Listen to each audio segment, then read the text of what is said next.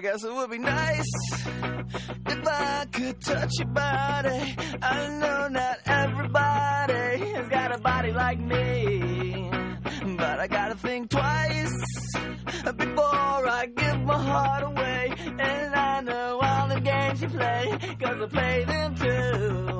Oh, but I need some time off from that emotion. Time to pick my heart up off the floor. When that love comes down without devotion, well, it takes a strong man, baby, but I'm showing you that door. Run, gotta have faith. Gotta have faith. Gotta have faith. Yo, welcome to episode 12 of the Fat Boy Jiu-Jitsu podcast. I'm your host, Fat Boy. I can be found on Twitter at Fat Boy Jiu-Jitsu and on Instagram at Fat Boy BJJ. So what is up? Well, let me tell you, weighed myself this weekend, between yesterday and today. Fucking scales, 321, baby. I really do, and how do I say this? It has a lot more to do with keto than it does me working out. This last couple of days, actually since about the 4th of July, I've been driving back and forth to Orlando from Fort Myers twice, along with working and going to doctor's appointments and going here and there. So I really haven't had much time to, devote it for a workout.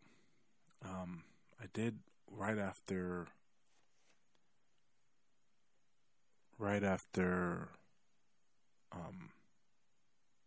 4th of July. It was actually the Wednesday right after, on July 5th, and at that point I was like starting my second week into just eating keto, and I got I was almost useless on the mats. I was. We went to work out, and to warm up, we ran around the mats, shuffled inside, shuffled outside, shrimps back and forth, and technical stand-ups, then forward rolls, back rolls, just going through a little warm-up, and I fucking was dying. So we drilled, whatever, and by the time I went to roll, I just had no energy. I felt like I was going to pass out. So I went and I just started drinking water, and I just was like, man, I just needed to breathe. I don't want to, and when I get hot like that, I don't like taking off my gi top, even though you need some more, you can breathe better with your gi top off. I don't like taking it off because I know once my gi top comes off, I'm probably not going to put it back on. First off, because it's sweaty. And not that the sweat bothers me, because, it's on there afterwards. But if you have to take it off, you put it back on, it's like tight and cold. And I'm not going to do that. I'd rather just keep it on. Plus, my mentality is, I'm only taking off my gi top because I'm done. I'm not taking off my gi until I'm done training. So I sat there, drank some water, and the more water I drank, it felt like the more was just coming off, the sweat was just pouring off the top of my head. So left, went home, got something to eat, eggs and some slivers of cheese, and just trying to continue to eat keto, because there's nothing more when you're sick like that, or you have when your stomach's acting up. The one time you want bread, the one time you want bread the most. I felt it. I was like, man, I really can use some bread or some crackers some white rice to just sit down there and settle my stomach. And I fought that urge because it was a hell of an urge. So, got home, ate. Well, not my home, my mother's house. Ate. Laid down. And when I laid down, I was like, nah. So, ended up not sitting well. Took care of what I had to take care of. And then, after, I brushed my teeth. I said, you know what? I'm just going to go to sleep. I'm going to sleep this off. And I'm going to feel better. That's what I told myself. So, next day, sure enough, I woke up, had my bulletproof coffee, out the door. That first sip, though, was hard because my stomach was just so empty. And that drop of coffee, I was like, oof, a little too much. So, once that was done, and, I got out of past that, and just continually ate keto. I didn't, not once, have, actually, this happened this week, and I didn't even realize it. But, knowingly not, have not touched anything, that's not keto, because I wanted to stay in it. I know if I leave, it's going to be that much harder for me to stay in ketosis. So, or to get back in. I've noticed every time I've gone off a diet or a cheat day or something like that, that for me it tends to snowball. Well, this is not so bad. Let me get another one, or let me try this, and then I'm doing fine, and then that's when my weight starts to creep back up. Like I said, hit 321. That's a big number for me because my entire time working out and last couple of years eating like a very paleo diet, I was I never got below like 326. I think 326 or 324. Might have been leaving, but I never was 321. Never been in the low 320s. I've never been past or below the 320s. So for me to be here at this point, I'm ecstatic. And granted, I didn't lose 60 plus pounds all in keto. Let me repeat that. I've only been keto for the last 3 weeks. And when I mean 3 weeks, I'm like, this is the starting of the third week. Well, mid into the third week. It started on a Wednesday, which, like I said, I have to start. I if I'm going to do it, I'm just going to start. There's not going to be like, oh, I'm going to wait 4 more days. And you know what?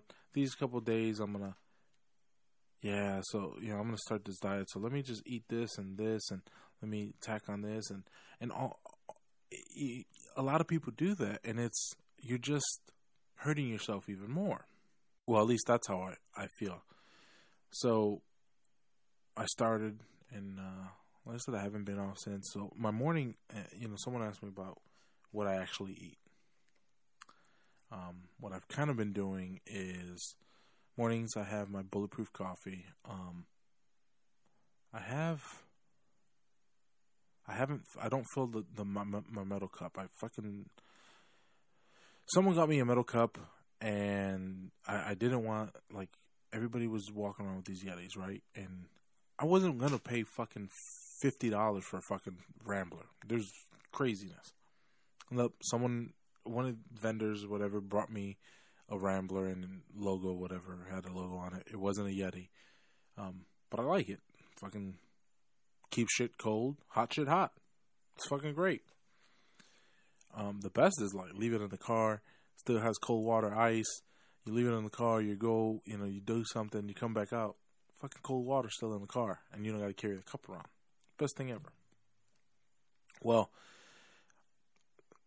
so I never fill that up all the way to the top on the bulletproof coffee. By the way, if you're going to use bulletproof coffee in a metal cup, make sure that you're going to be okay with that metal cup always going to be tasting like coffee, even when you put water in it. Mine, I always taste the coffee, no matter what. So as long as you're okay with that, fine. But just know, it's going to happen. I've washed the hell out of mine. Maybe I can put some Clorox in it or something, get it all out, but I don't even want to do it. Don't fuck with it. So I have that. And then that's usually around anywhere between 6:30 and 7:15. I make the coffee. I don't actually finish it until I sip on it for most of the morning. I don't really kill coffee that quick. So I'll drink it until about, excuse me, I was yawning. I drink it at about 8:30, maybe 9 o'clock. And because I'm also intermittent fasting, I really don't eat until noon. Noon is my cutoff, or well, at least the earliest I start to eat. If I'm hungry at noon or before noon, I'll usually go and eat. What I've been doing is did twice last week. I did Chipotle for lunch, and it was real easy. I just did Chipotle salad bowl, fucking tom guac, cream cheese. I said cream cheese. I meant sour cream, cheese, the pico, and guac. Boom. Do double on the carne though, because it feels a little bit better. Anyways, so I double up on that. That's what I eat. And then at home, when I get home, I may have a fat bomb or two. And actually, I made a pretty dope. I want to say it's a fat bomb fudge. It's so what I did was got some almond butter. All natural almond butter. I went to a store we have here locally. It's called the Fresh Market. I don't know. You may have one or not. They make, they just have the machine and the nuts are there. You press the machine, boom, you get the almond butter or peanut butter in a little container, boom, you pay for it. Well, I used about 0.6 of a pound, and it's only because I was going to use half and half or half and a quarter of a pound, but it didn't work out that way. So what I ended up using was 0.6 of a pound of almond butter and 0.4 of a pound of peanut butter. Now, I say 0.6, but it was like 0.632, and the other one was like 0.42 something. So it wasn't exact, guys.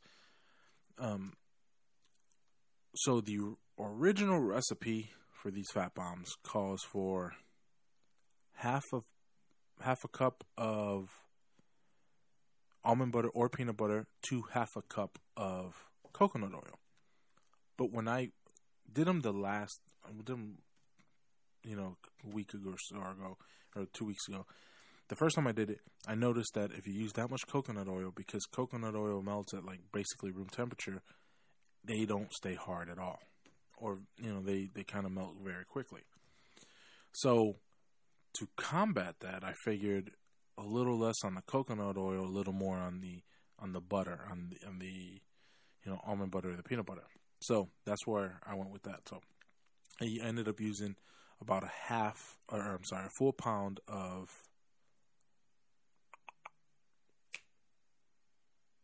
almond butter and peanut butter.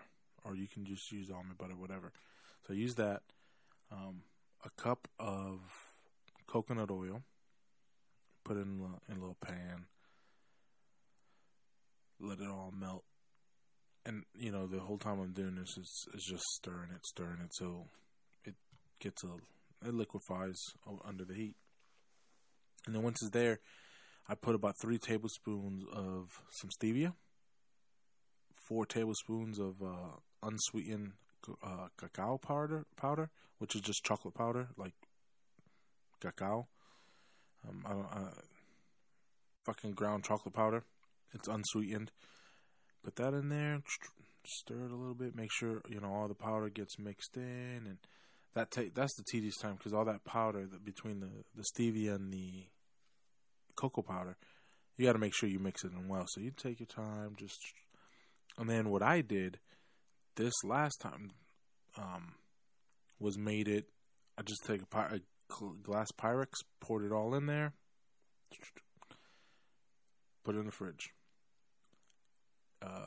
overnight, and it is a fudge. It is fucking amazing. You got to try it. It's really good.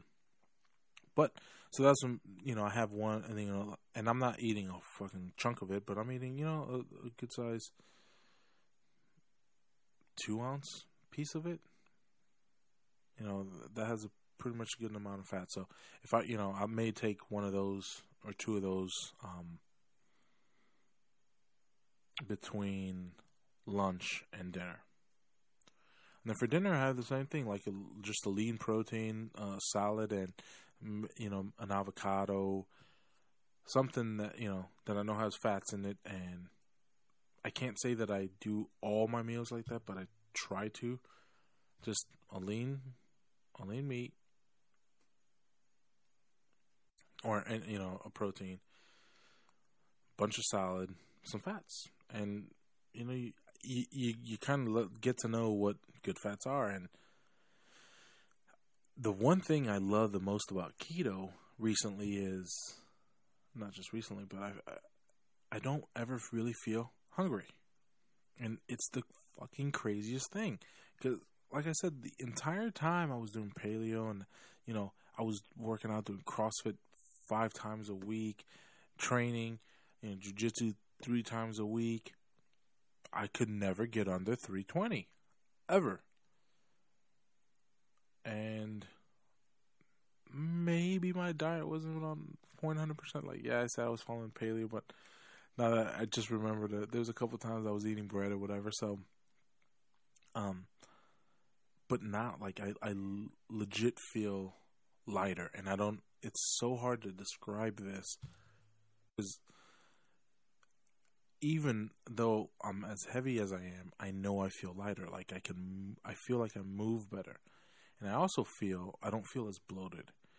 And for that reason alone, I understand the whole carbs is fuel for your body, and your glycogen stores and whatnot. But I feel like I like doing this keto, and if I have to up my carbs, it's going to be more of a squash or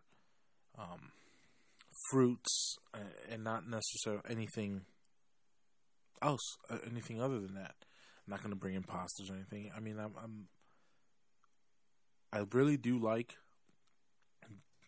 this diet. I mean, and then it's not just a diet; it's a lifestyle, right? And I've gotten pretty good at it. It's easy. It's easy for me because it's something I like, and I guess it's taken me many years to find something like this. Because, bro, even when I was eating paleo and stuff like that, you think I could make? I never thought about making something like that fucking fudge that I just made, or those fat bombs. I had a friend, my friend at work, she made some fat bombs, and it was like hers were cream cheese and butter based with cacao chocolate chips, and it was like a cookie dough, and it tasted just like a fucking cookie dough. And I really think that,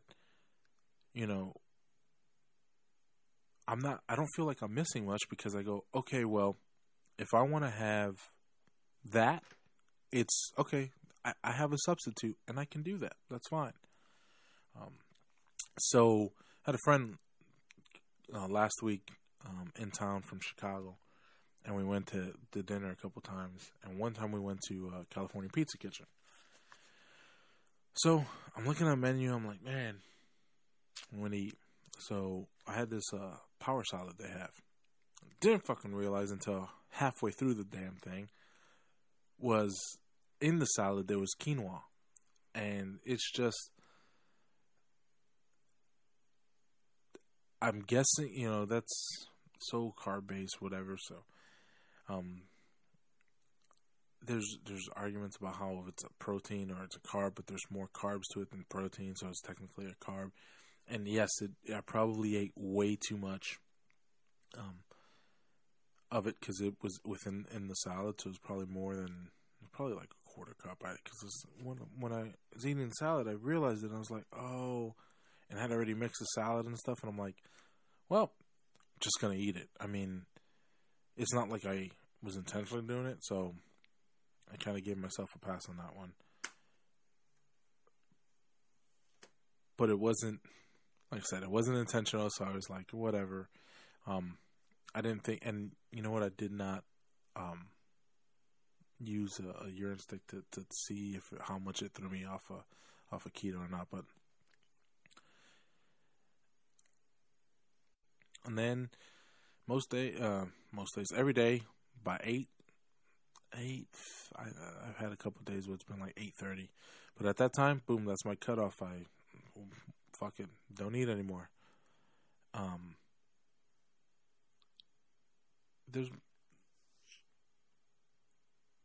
It's once you get used to it, it's easy. It really is. I thought it was going to be much harder to get used to it and acclimated. No, it's really good. I think it might be. It's going to get more difficult as I start waking up earlier to row in the mornings. I'm trying to do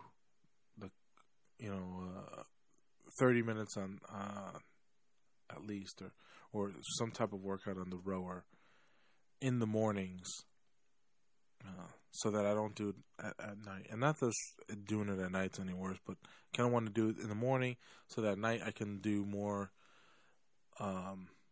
lifting type works. Speaking of lifting, it was kind of fucking hurt today because last night I was rode, did some squats, then I was doing some snatch balances. I was working my overhead squats, and then after all that, I said, "Oh, let me fuck around on my endo board." Well, I'm in my endo board, and my feet on the far sides of the endo board, and I go, "You know what? This is too easy." So I start just playing around and moving on the board sideways. I go, let me make this a little more difficult. So I start walking my feet closer to the center line. And I was getting good. I'm like, oh shit. Holding my balance and regaining and moving a little bit. I'm like, oh, I can do this. And at one point, my feet got so close together. They were actually just touching. My feet were touching. But my left foot, the center of my left foot was on the center axis of the endo board on the roller. And right then I said, oh shit, I think I'm going to fall. And then I kind of move a little bit. And I said, I got it. And I'm staying still. And I go, oh shit, no. I don't got it. And I start to fall. And I fucking fall so hard.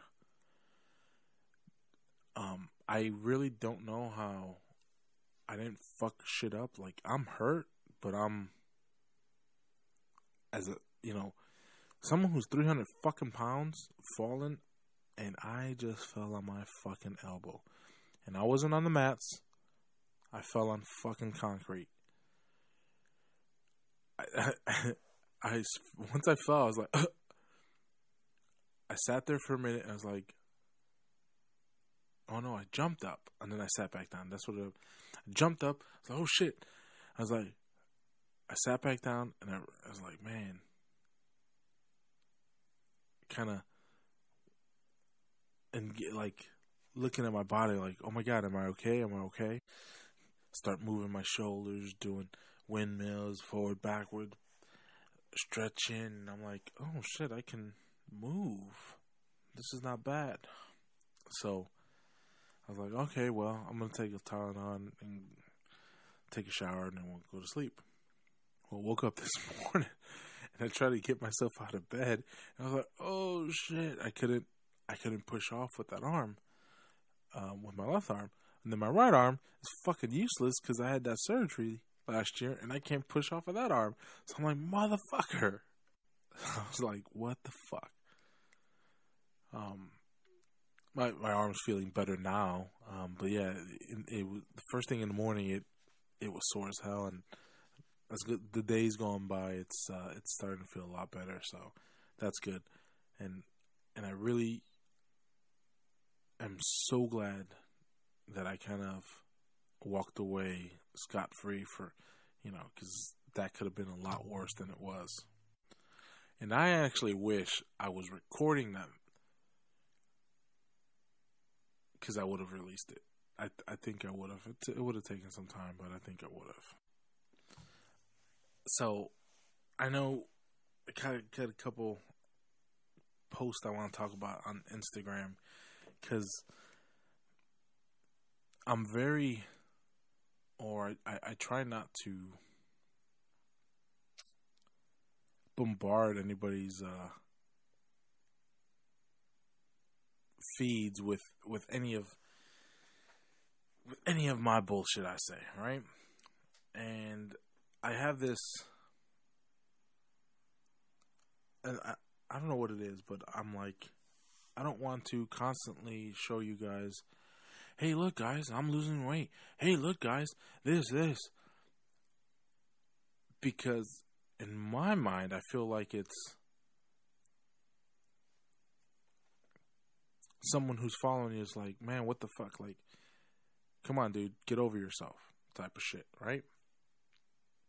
And then I see the other side, and I've had so many of my friends say, yo, Juan, you need to fucking post more shit, because, you fucking help people get through it, they see that you can do this, and they feel like they can, and they can. They just need to know that somebody else is doing it. And I see that aspect. But I kind of, for some reason I don't like it. I don't like being too much of a self-promoter. I think it's fucked up. Like, I don't know. It's just, I don't know if it was growing up or whatever. It's just, we looked at those people like fucking conceited assholes. So in my mind, I don't want to be like, hey, look guys, I lost another 5 pounds. I lost another 2 pounds. I don't mind talking about it on the podcast, because you can turn this off, and I guess in the same thing in Instagram, you can choose not to follow me. But let me know what you guys feel about that. So, and well, today I kind of did something new. I recorded a podcast with previous guest Chad, who's actually becoming like a really good friend. We talk all the time. We talk on the podcast here, but we talk all the time to personally, and it's funny how we met because of podcasting and whatnot, and it's like I said, it's really cool. He's a really cool guy, and I like talking to him. And so his thesis for his paper is going to be on Twitter and on fighters, and how fighters use Twitter or social media, and specifically Twitter to interact with fans and whatnot. That's his thesis, or that's his going to be his study for his doctorate. Well, so he's a huge fight fan, and honest to God, when I talk to him sometimes, I'm the type of fan that he fucking hates, because sometimes I forget shit. I forget who fights who, and I'll watch fights. I watch them all the time, and I just don't remember them. I can't recall shit most of the time. Record, like I have. There's a lot of NFPA shit, UL listing shit, code-based stuff in my head that sometimes the other shit I don't have. I'm like, no, I can't. What am I? If I remember this, what the fuck am I gonna delete? So I kind of, like I said, I'm a fan, but I can't be 100% into it because I need to remember other shit. Well, so we were talking the other day. I was telling him that I was running late on a podcast, and so he thought he offered the idea to do like a fight companion type of podcast with we were gonna do it yesterday with Glory or Bellator. I think Glory would have been cool to do it, but couldn't last night, so we did it tonight with the Invicta fight, and it's 3 hours, and I'm gonna attach it to this, and I hope you guys enjoy it. We did very little talking about the fights. We just talked about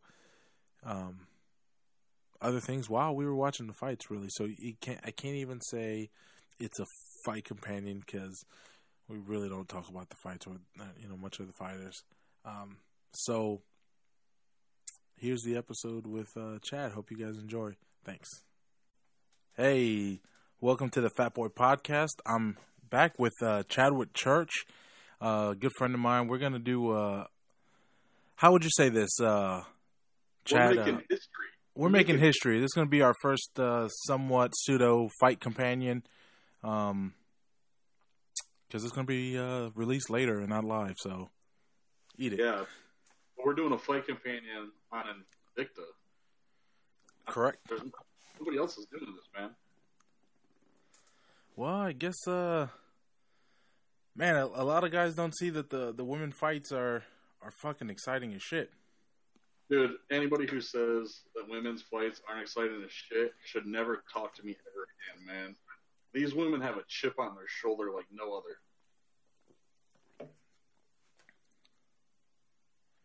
Who you rooting for in this fight of Ashley Cummings and I'm a butcher her name. I don't even remember her name. I need to bring up the fucking fight card because you gotta go with Ashley Cummings. But this is a pretty traumatized card. I was listening to the little intro, and they're on their third different main event. I knew there was a change of main event. I didn't realize it was the third. Yeah, the original main event got canceled. Someone got hurt, and then Tanya Evinger stepped in. But then the UFC called Tanya Evinger and said, "Hey, you want to come over and fight Chris Cyborg in 2014?" And you can't turn that down. No, I mean you're fighting for a championship. Yeah, no woman. Well, and you're going into the UFC versus Invicta. Yeah, exactly, man. You can't turn that shit down. And anybody who doesn't know who Tanya Evinger is, you've got to follow this lady on Instagram. She is hilarious. Is she? I actually don't follow her on Instagram. I follow her on Twitter, and Twitter is so quick sometimes that I miss a lot of what people post because, I mean, you know how Twitter is. You of all people know how Twitter is.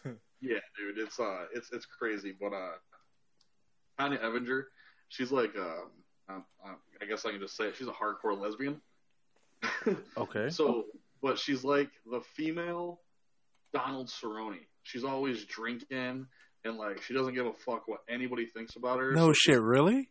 Yes, dude. So she'll like post pictures on Instagram and she's got like a vodka in one hand, she's hanging all over like doing body shots and yeah, it's she doesn't care. She just doesn't give a fuck, dude. She lives her life like Cowboy Cerrone from Instagram point of view at least.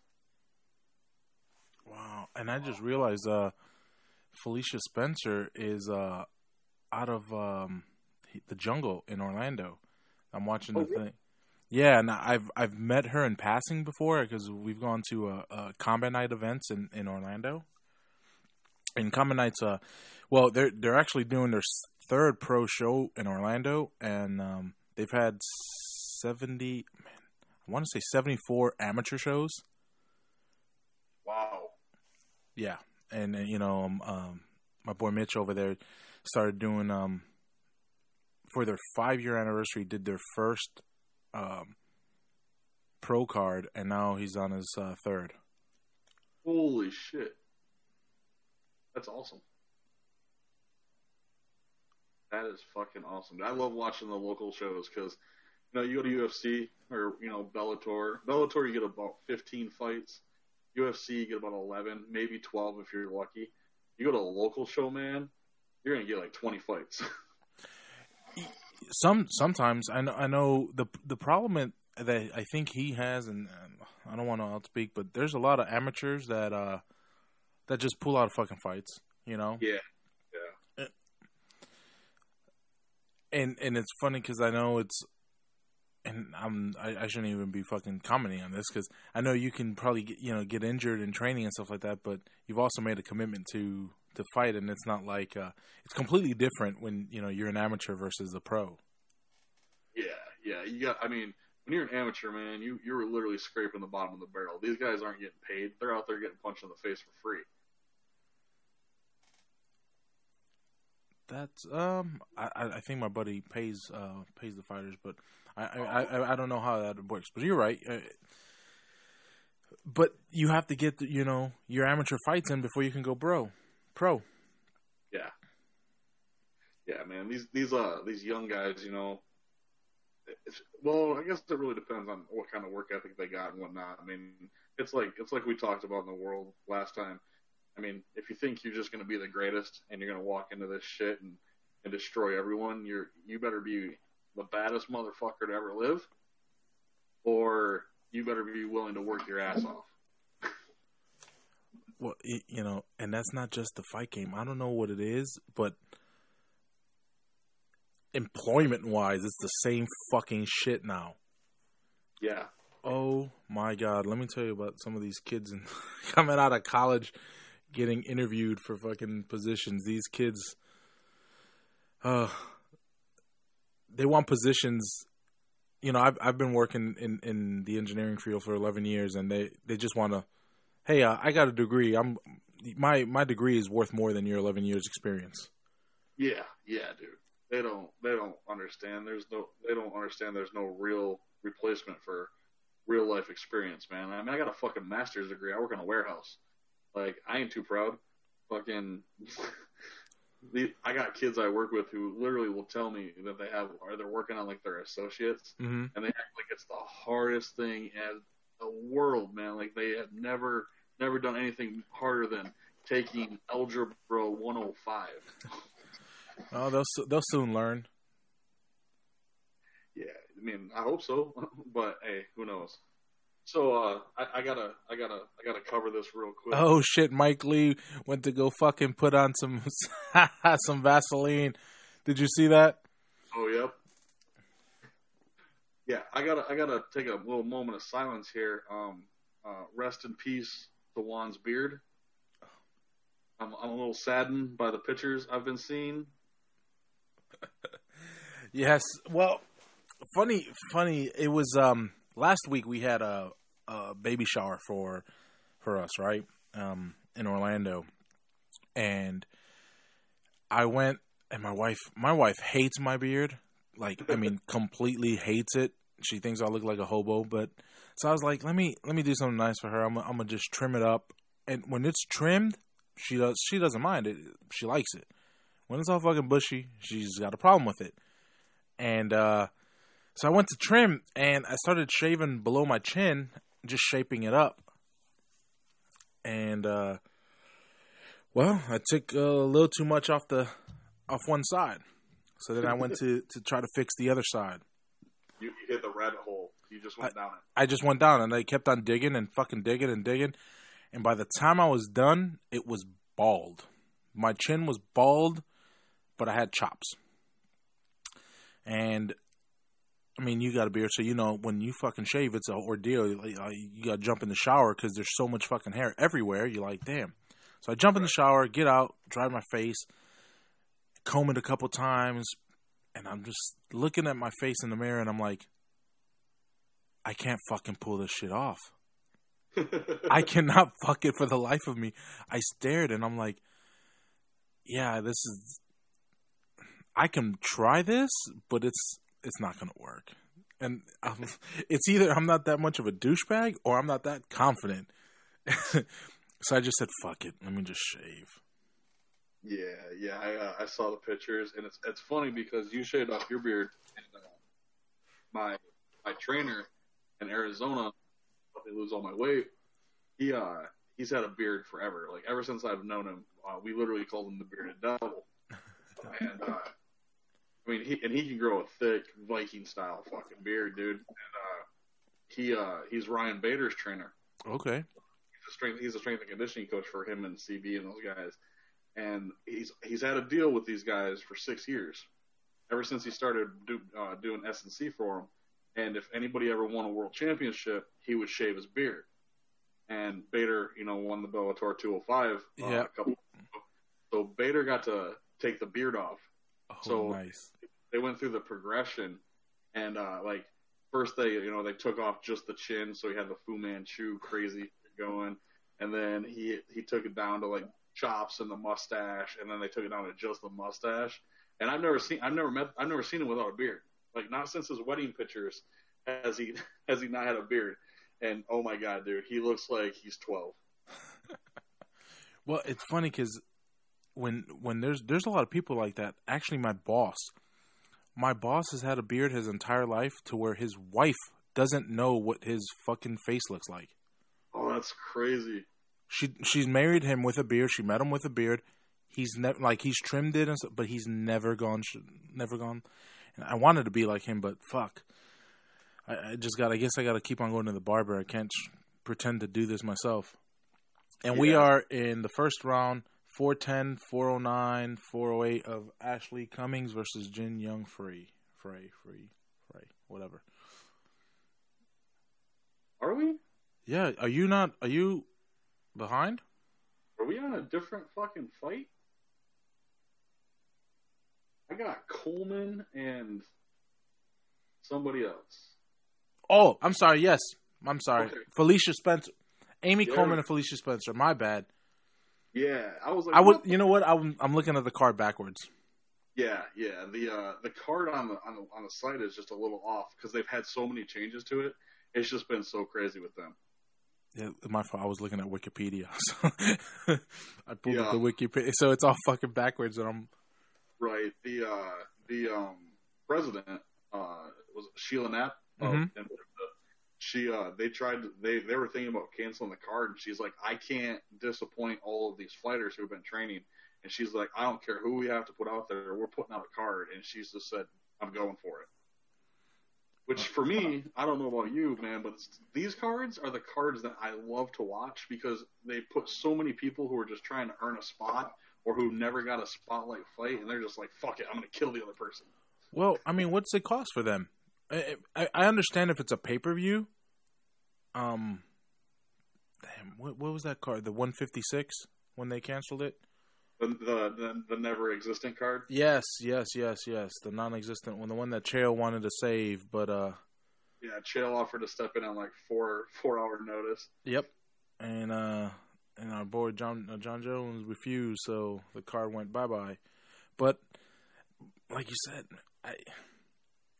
a discount maybe, and just to make it go, because you're right, all these fighters. But I think that all the fighters got at least their show money, right? Or the fighters that were going to show.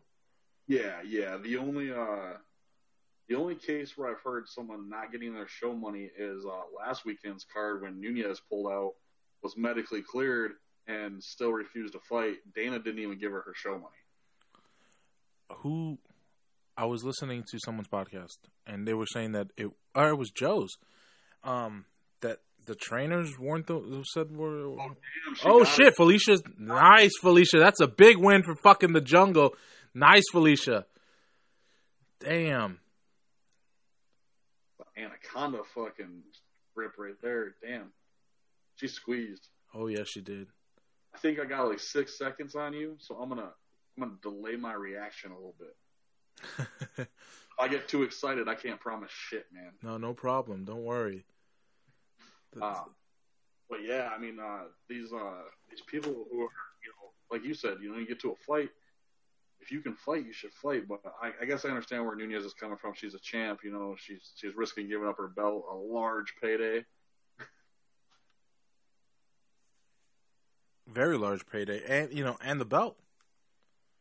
Yeah, what comes along with the belt is even bigger than the purse you get for just the fights. Or is it? According to some champions, it ain't. Well, yeah. Yeah.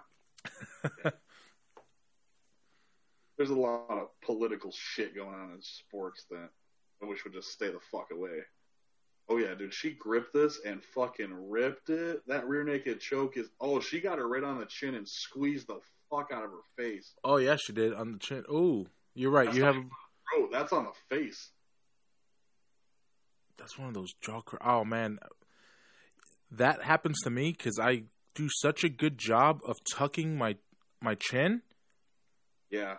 But dude, when there's a stronger person behind you, that crank on the bottom of your chin fucking sucks. Feels like all your bottom teeth are gonna pop out. Yeah, it does. And you know what? It's like, you know what? I'm not. If I tap right now, I ain't losing shit. So fuck it, let's go. We'll restart. It's not like you're in the fucking finals of the IBJJF fucking World Final Championship. You know. Even then, I got a fucking job, motherfucker. I can't be I gotta talk to people. Oh, dude, speaking of, and since we're covering the female fight here, I am so excited for July 30th. Eddie Bravo Invitational Women Flyweights plus a 4-woman combat jiu-jitsu tournament. I didn't know about the 4-woman combat jiu-jitsu tournament. Yeah, is the card out? They don't finalize the participants, I think, until like 10 days before. There's Tanya Evinger just sitting in the crowd chilling. Fucking, I love her. She's awesome. But she looks like a dyke. Yeah, they do they're doing a 4-woman combat jiu-jitsu, which last EBI is when they debuted the combat jiu-jitsu, which is essentially Jits with hits. It's like jiu-jitsu pancration. That's awesome. No closed fist strikes, all open hand. Like literally, Nate and Nick Diaz. The Stockton slap? Yeah, they would just Stockton slap the shit out of somebody, dude. Have you ever wanted to just Stockton slap somebody in the fucking face? Dude, I made this comment to my fiance the other day. Living where I live is the only place I've ever had to make a valiant effort to not go to jail every day. It can't be that bad. Oh, dude, it is. So, it's little inconsiderate shit that pisses me off. Like,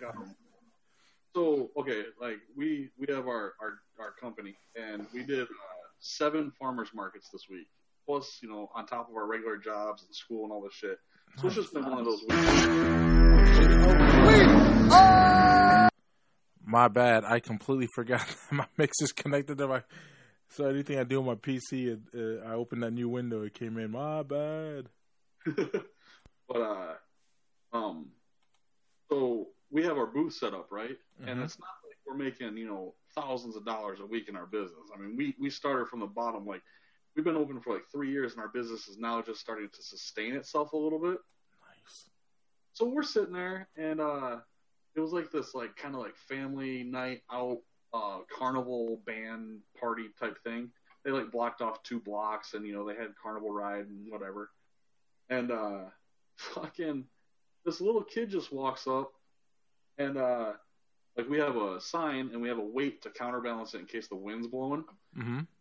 Just fucking straight right hooks our fucking weight, dude, and blows the thing 10 feet away from the tent. No shit. And like I know that when I fucking like yell at somebody, it comes off like really bad, dude. And my fiance is pretty mild mannered. She turned around and looked at this little kid and was like, "Are you serious?" And the mom, who should be watching this child because I would say the child's like 3-4 years old max, fucking was on her phone, didn't even know where her kid was at. And then I watched this little girl. She got yelled at by her older sister, and then goes down to the next booth and just starts walking like through the booth and whatever. I don't blame the kid on this one. I blame the parents.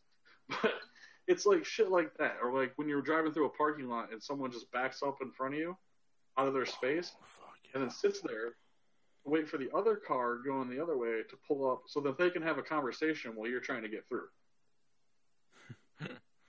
Yeah, that happened. That's just examples from this week. Just this week? That's just this week. That's just like the last 3 days. And you said at just farmers markets. Yeah.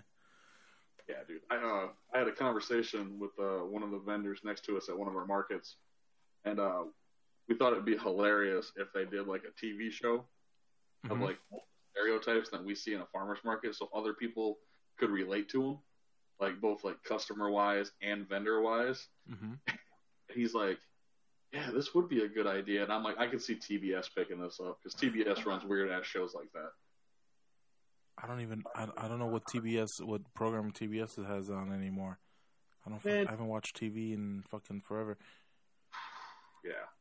I remember they had that one Suits, right? Is that them? No, Suits was on USA. Oh, Suits was on USA. The Burn, right? Burn Notice or some shit like that? That was USA too. Motherfucker. Yeah, so I don't know. Yeah, Suits just debuted their new season opener Wednesday, and that's like one of our favorite shows. And I actually just watched it like 2 hours ago, so that should tell you how far I am behind. I haven't even watched the Contender series from Tuesday. Oh, I actually like that. I kind of like it's funny, the Snoopcast with Uriah Faber. Yeah, I heard it's fucking awesome. I gotta watch it at some point. But yeah, we were been so busy all week that fucking, oh man, I'm like 6 days behind. What other shows do you watch consistently? Big Bang. I've been a Big Bang fan since it came out. I try shows. I find like certain like the Goldbergs on ABC is probably one of my favorite shows out in recent memory. That and Fresh Off the Boat. Dude, Fresh Off the Boat was amazing, and I stopped watching it when in the second season. But I got Hulu, so every once in a while I watch an episode. Yeah. And it's fucking gold. That Blackish too. Blackish. I watched the first season. I didn't watch the second season. I think they're on their third. Yeah. Have you watched? You not for you. It's just like, I don't know. I'm not a political guy, and I feel like they bring in a lot of political stuff. They do. They do, and it's. Come on. It's ABC, man. Yeah. Well, I mean. ABC's on a lot of people's shit list because they canceled Last Man Standing with Tim Allen, even though it was their second highest rated show on the network. Oh shit! What Tim Allen do? I actually wanted to watch that because, man, when I was growing up, Tool Time was my shit. Heidi, yes. I'd still give it to Heidi today. Well, Tim Allen is a known right-wing Republican. And he also, on the show, because he writes a lot of the show material, he has some political commentary, but I think they didn't like that he brought in the religious aspect a little bit too much. Oh. So, I mean, like I watched that show more for the side stories than I did for like the main shit it was actually about. Like the dude on there, Kyle, he's like the son-in-law. I watched it for that. Like people on that show reminded me of people. Check this out. Son of David's daughter is from Milnor MMA. See that? That's actually a pretty legit MMA team name. Styles MMA. At least, yo, do you remember back in the day when they would put Style Hood? Yeah. Yep. Who the fuck was it the WEC that used to do that? Yes. It was and then Eves Edwards had Thug Jitsu. Yes, that's true. And then Rose Namajunas adopted that when she first started. What's your style, Thug? And then she got the nickname Rose Thug Namajunas. Yep. Yeah, dude. They didn't give a shit. WC was a little bit of a freak show. I mean, it wasn't like Strike Force freak show or like Elite XC. But think about look at all the WEC guys that are still in the UFC.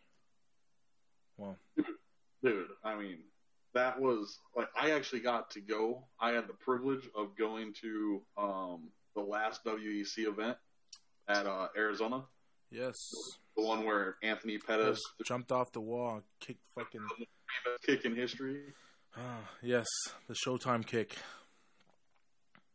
That had to be the best, time to ever do it on that last card when they were just getting into the UFC, because that was their highlight. I mean, and they used that highlight all the time.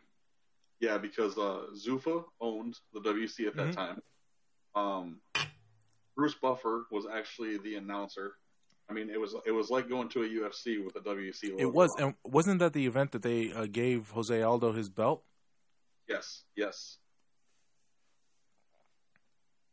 Yeah, they just handed him a belt. A lot of people were... Chael was pissed about that. Chael will get pissed off about anything, though. That's why I love him. Yeah, but like I told you the other day, man, to me, like, you're right. Chael Sonnen is great at talking shit. But lately, man...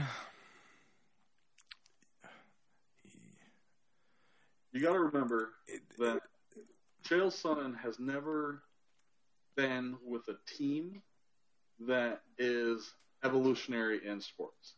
He started with Team Quest. What was Team Quest known for? Wrestling. Mm-hmm. There's Dan Henderson, Randy Couture, Chris Lytle. Who else was up there? Chael, fucking whatever. All they did was wrestle. And then they had that big fallout. Chael's team up here in Oregon right now is ran out of Gracie Barra. Is it? Yeah, he trains directly under Fabiano Schurner. And Paige Van Zant just jumped back up here and is actually part of this team. I don't know what they're calling themselves. I guess Team I thought Chael. She was Alpha Male. No, dude, she left Alpha Male. Oh, she did? Yeah, about 2-3 months ago, the report came out that she came up. It was after she got her ass handed to her by Rose. And I guess she wanted to be closer to her family because her family's up here. Okay. And so she came up and she actually, I just saw a picture. She just got her first stripe ever from Fabiano. Wow. These girls are throwing. Yeah, down. I'm sorry. I was staring at it. 4 minutes, 3:59, 3:58. This is D'Angelo versus David's daughter. They are going at it, aren't they? So, do you have this shit in front of you? Where's David's daughter from? She's got, Iceland? Yeah. So I know this is your thing. There is a girl in CrossFit whose last name is David's daughter. Yeah, her,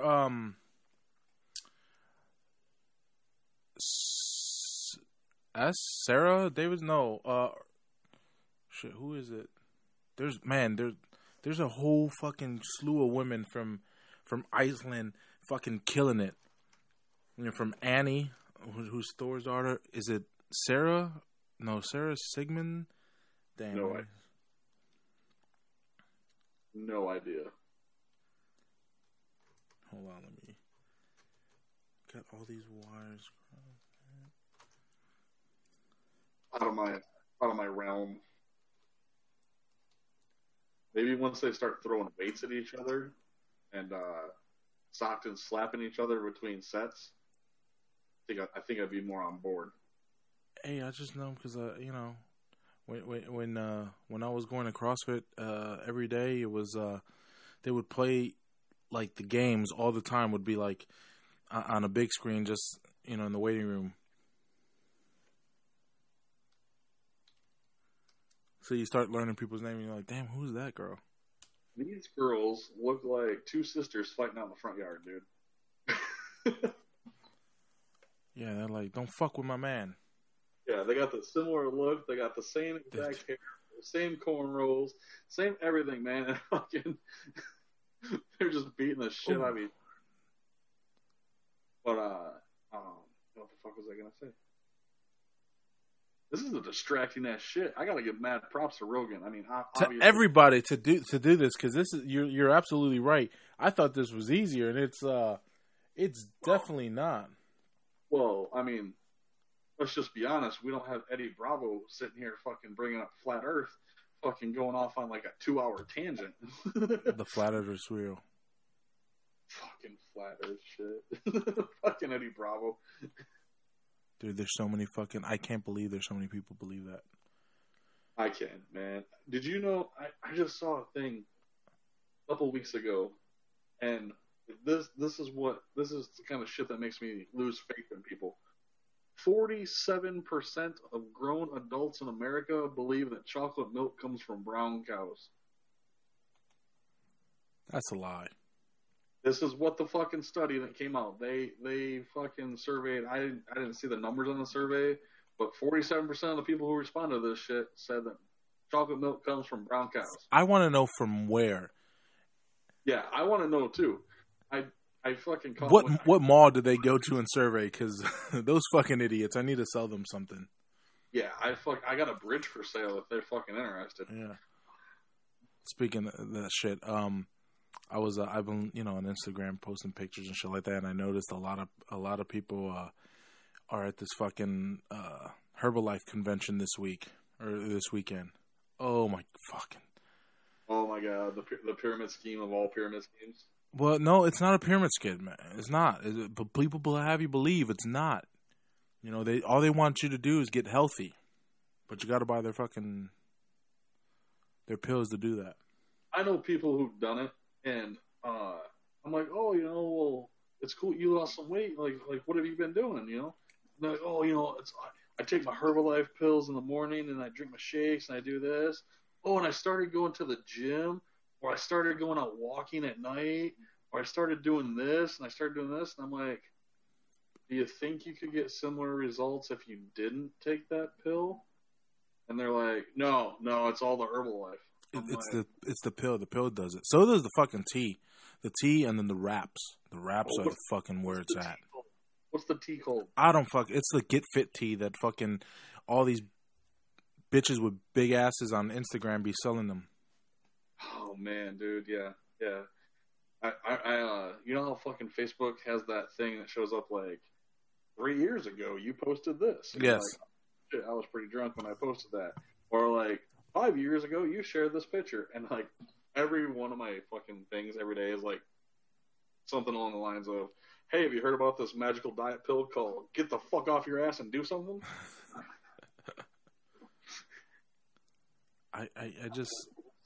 I can't believe that. I mean, I guess if people believe fucking brown chocolate milk comes from brown cows, taking a magic pill is gonna fucking change. Make you lose weight. Dude, I don't remember what. Man, I cannot for the life of me remember the name of the show. It was on VH1. Probably like 6-7 years ago was when like all the weight loss shows were coming out. Mm-hmm. They had the celebrities on there, and they had like James Avery who played Uncle Phil. But is that the one they had fucking Ozzy's kid in? Maybe like later on. I just remember the first season because they had Dustin Diamond. Okay. And he was like, dude, that guy's a hot fucking mess. But he was like, I'm going to eat the exact same shit I was eating, and I'm going to win this show. And he's like, I'm going to eat cheeseburgers and cheese curds, and I'm going to drink Coke, and I'm going to still win this show. And, like, he would come to weigh in, and he'd weigh in, like, 6 pounds heavier. And he's like, well, it's not my food. It's because these trainers don't know what they're doing. And I'm like, wow, seriously, dude? Okay. I got a question if you're actually fucking... Did you actually go to school on Saved by the Bell or not? I didn't watch it, so I have to watch it. But I did watch The Ultimate Fighter. And I gotta say, I think your boy is being too much of a bitch and not letting that shit go. Oh, well, okay. He wants to fucking bring it up every goddamn time. Fucking TJ's there like getting shit done, and these fucking assholes want to be all fucking butthurt. By the way, I love Team Alpha Male, but they're all fucking butthurt about that. Well, okay, so the whole thing with me is, and I didn't want to bring this up last time because I don't want to sway your opinion. I know for a fact that when you go over, or when you went over and you started training with Muscle Farm, whatever they call themselves, yeah, whatever. So they will. It's a business. I mean, Muscle Farm's a business. Mm-hmm. Literally, they're one of the biggest supplement business corporations in the world. They essentially tell you that anyone you have contact with outside of that, you should stop talking to. I know some people who were trying to sign certain fighters to be in their camps at the exact same time, and Muscle Farm would get wind of it, and they'd be like, okay, no, you're going to come over here. We're going to give you $60,000, and you have to represent only us, and that's it. And then there's also the whole the big thing that plays into this, in my opinion, is the whole Dwayne Ludwig, Uriah Faber thing. Mm-hmm. I don't know if you know the peanut butter story. No, I don't know the peanut butter story. So I don't know. This is hearsay. I don't know if this is actually true, but apparently Dwayne Ludwig. I mean, he did MMA back when it wasn't. They weren't getting paid. Even though he owns the fastest KO, he wasn't getting paid for anything. But apparently he has like some fit peanut butter. Like, I don't know if it's that powder shit that you can get. Mm-hmm. But when he went over to Team Alpha Male and he was going to be their head coach, like, I guess he supposedly, this is from Faber and whatever, he was asking Faber to like front him his salary and pay him up front and do all this shit, and then randomly he would start like just bringing in products and putting them in Team Alpha Male's pro shop, and one of them was peanut butter, this like special fit peanut butter thing. And Uriah was like, "What the fuck is this?" And Dwayne's like, "Well, it's fit peanut butter, and I'm sponsored by them now, so I have to sell it where I'm at. So we're gonna sell it here, and we're gonna say Alpha Male supports it." And I guess that didn't float over well with Faber because Alpha Male is Faber's thing, and I mean, essentially, he's really like the CEO of Alpha Male. Mm-hmm. And Dwayne was just like kind of stepping on everyone's toes. And then when Muscle Farm offered him money to come over, it wasn't like, "Hey guys, I'm going over to Team Elevate," whatever. It was deuces. And then he went to over to Elevate, and then because TJ was his boy, he essentially said, "Hey, I need you to come over here and train with me because I want you to show these guys some stuff." And then Muscle Farm was like, "We'll give you money if you come over here." And then that was when he was like, "Well, I have to stay over here because they're giving me money." So it's a greed thing. Like, they don't agree with the whole greed part of it. And Cody, like he said, he believes Alpha Male saved his life. I mean, he was down a bad road, and when he started training over there, so it's like his ride or die shit. Mm-hmm. So I can see where they're both coming from, but I firmly believe that I think TJ has a Conor McGregor level of greed because he just switched teams again. His contract was up with Muscle Farm, and he left, and they're going somewhere else now. I heard. Oh shit! You got a really bad echo.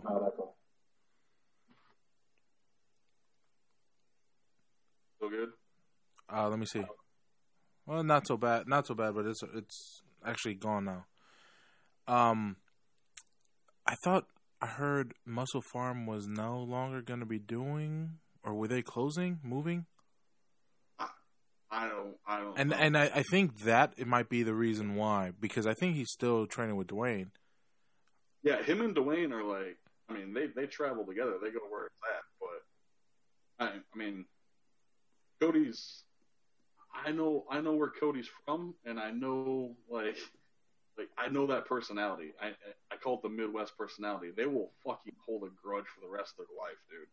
But I just heard maybe this shit will get settled. November 14th, UFC 217.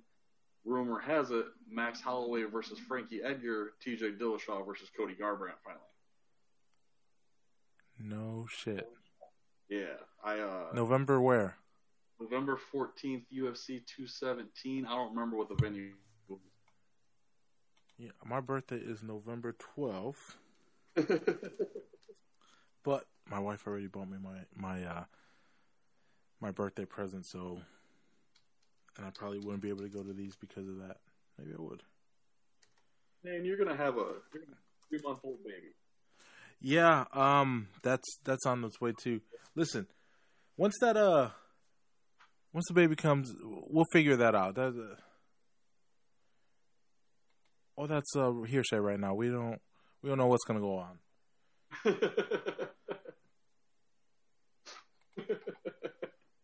We have no idea.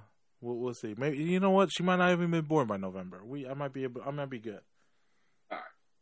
Well, yeah. Shit. So UFC 217, November 4th, Madison Square Garden.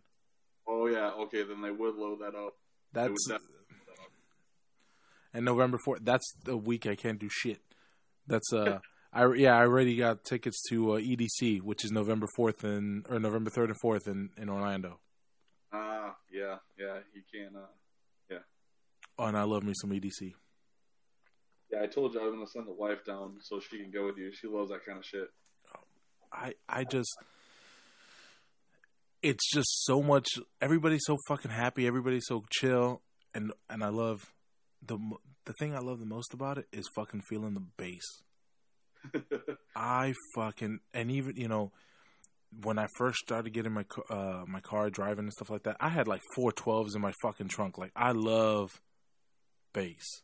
I'm with you on that. And so just, you stand next to these fucking array of speakers and you fucking vibrate for like 3 days after. Yeah. I told her I would give anything a shot one time. So if she wanted to go, I'm down. Hopefully you'll be East Coast by then. Well, actually, we're waiting on a couple pieces of paperwork to go through, but we have a contract, or we have a house under contract right now. Oh shit! Congratulations. So as long as the couple pieces of paperwork go through, and everything, is copacetic with the inspections and everything, she's going to be closing on a house in Tennessee on September 6th. Congrats, man! That'd be awesome. That would be awesome. We'll be down there, and we'll officially be moved down in October. Yeah, I'll still be here in Fort Myers at that time. You know, our move is not going to happen till January. We will actually, the states down there are crazy to me. We're like, fuck, that was a nice combination. Yeah. So, she is nasty with that fucking low leg kick to fucking 1-2. So I didn't realize. Oh yeah, you're fucking right on point. Yeah, she was. As soon as you finished saying that, it happened. I was like, damn. Yeah, I didn't realize Tennessee was only 150 miles from border to border. Like if you go north south. That sounds about right. From the Kentucky border to the Alabama border, it's like 150 miles. Mm-hmm. So where we're going to be living is about an hour south of Nashville. We are literally within 3 to 5 miles, dead center between Huntsville, Alabama, and Nashville, Tennessee. Really? So we're really not that far from Florida. I mean, once you break down the traveling distance, you're really not that far. Yeah, I think I can get to Mobile and from here in like 15 to Mobile, Alabama. Mobile, Alabama. Yeah. I have one of my coworkers. He drives up there all the time, and he's actually selling a house over there. And fuck, the prices of homes in fucking Alabama are cheap as shit. Oh, dude, I'm not gonna lie about this. I have a bit of a real estate addiction. Mm-hmm. Like, I will look at houses, and I could never even think about even going and touring because I couldn't ever fucking get pre-approval for this kind of shit. But like, I'll spend like. That's how I found this house that we got. But I'll spend like hours on Realtor.com just scrolling through houses anywhere from like, $30 million to fucking 20,000. Bro, I do the same thing on Zillowwood. And I just like Zillowwood because I like zooming in and out of the map and moving it around. Yeah. So like, I was like, man, we're looking at houses in Tennessee and the market is blowing up there because they have so many Fortune 500 companies moving there. and so many headquarters, and they got GM, you know, they got all this shit happening, and Nashville's exploding like no other. And dude, Nashville right now, they say, is fucking amazing. It's like the greatest city to be in. It's the economic growth is 14% higher than the rest of the United States, which is a lot. What? Yeah, my buddy who works down there, who kind of actually he's kind of responsible for us even thinking about moving to Tennessee. He started telling me like all the Fortune 500 companies that are based there for their American headquarters, and I was like, holy fuck, you weren't lying. I mean, AT&T, Bridgestone Tires, Nissan, GM has a testing and a plant there, and then there's a few other corporations that are based in like specialty or whatever, but yeah, and I pinned my map out and I went across the border to Huntsville, down in Huntsville, Alabama, dude, and prices like slash in half. Fucking half. I'm telling you, we went to, he was showing me his house in Alabama, and I'm like, yo, you're selling that house for $190? Iceland. David's daughter. Yo, Yeah, she was killing it with that combo. Yeah, that low leg kick to 1-2 was awesome. Mm-hmm. But, every fucking time she threw it, she landed it. Yeah, you're if you get a mortgage for like $200,000 and where we're living in Tennessee, which is like I said, an hour south of Nashville, which I grew up in the middle of Michigan. It was like a 2.5-hour drive to Detroit, mm-hmm. and the closest mall was an hour away. So me living an hour outside of a city is nothing. But yeah, dude, we I guess better explain it. I kept finding these houses, and literally they would go up on Realtor, and they would be listed under contract immediately. And I was like, what the fuck? They're all on the same street. I'm like, somebody's got to be building like a housing unit complex type thing. I'm like, okay. So I fucking did some research, because that's what I do, is research everything, mm-hmm. and found the real estate agent. And I told Jocelyn, I was like, call this real estate agent, ask her, you know, hey, do you have any houses in our pricing range? Because, I mean, they're all brand new builds. I mean, they're going up like they don't even have pictures of them because they're just lots right now. Okay. So she calls her and she's like, yeah, you know, our new builds range between about 120 to 140,000 for like 3 bedrooms, 2 bathrooms, 12 to 1,400 square feet. You know, good size home for a little family. Mm-hmm. And they're all set on between the 1/4 acre and an acre. And I'm like, well, that's freaking perfect. I mean, that's awesome. And she's like, but I don't have anything that's gonna be done when you guys get here. I'm like, oh, okay, that sucks. So she's like, but I have to tell you this, my brother is the one who builds all these houses, so that's why I get all these listings. She gets everything as a pocket listing. Oh, and we're like, and she's like, well, one of the first house they built over here, when they were planning the community, they've just been using it as a rental, and they're gutting the whole thing, and essentially they're making it a brand new house.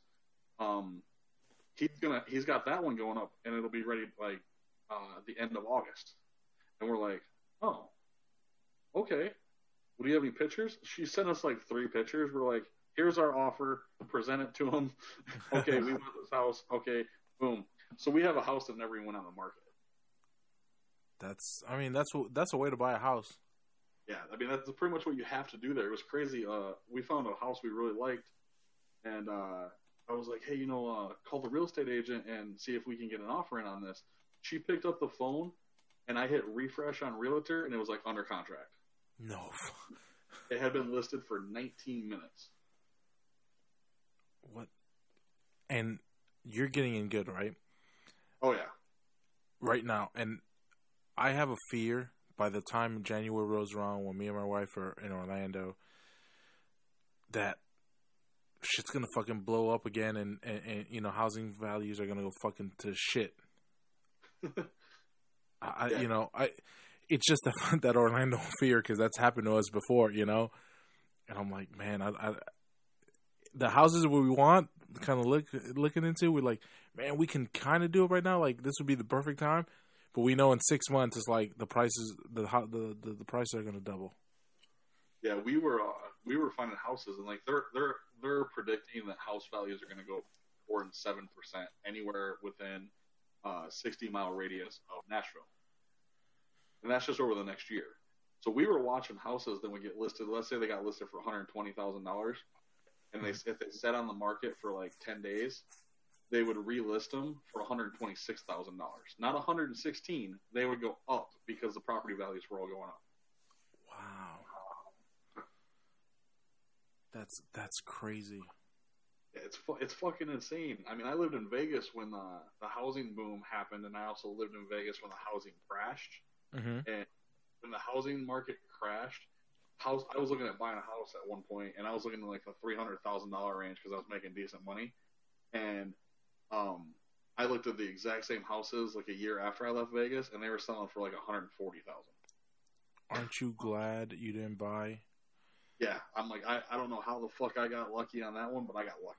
Well, I actually got lucky. I bought my condo, and they were old apartments that turned into condos, and the developer had bought it and was, you know, renovating all of them, but in the interim, he fucking lost his ass on money, so they went to auction, and he was selling these original like 1,200 square feet, anywhere between 2 to 3 2s. There's a couple 1-1s, but you know the cheapest 2 would start at like $240, and go, and the 3 2s would go close to $300. Wow! I bought it at auction for like $114. Nice. You know, and let me today, if I were to sell it, it's that same fucking price, but the difference is I've been paying my mortgage, so hopefully I could collect some money, you know, and walk away and have a nice little down payment for a bigger house. Right. Because when I bought my original condo, I was single, didn't have a wife, you know, didn't have a kid, didn't even think that was going to be happening anytime soon. Yeah, and then life happens. Fucking shit catch up to you fast. You're like, what the fuck? I'm married? Where the hell did this come from? Yep. So is that Gabby? Yeah, Gabby Romero coming out. Legends MMA. Dude, I'm super excited to move to Tennessee because there are so many events where they're having this event. Like, this is kind of Invicta's base is in Missouri. Mm-hmm. And Bellator's down there a lot now, too.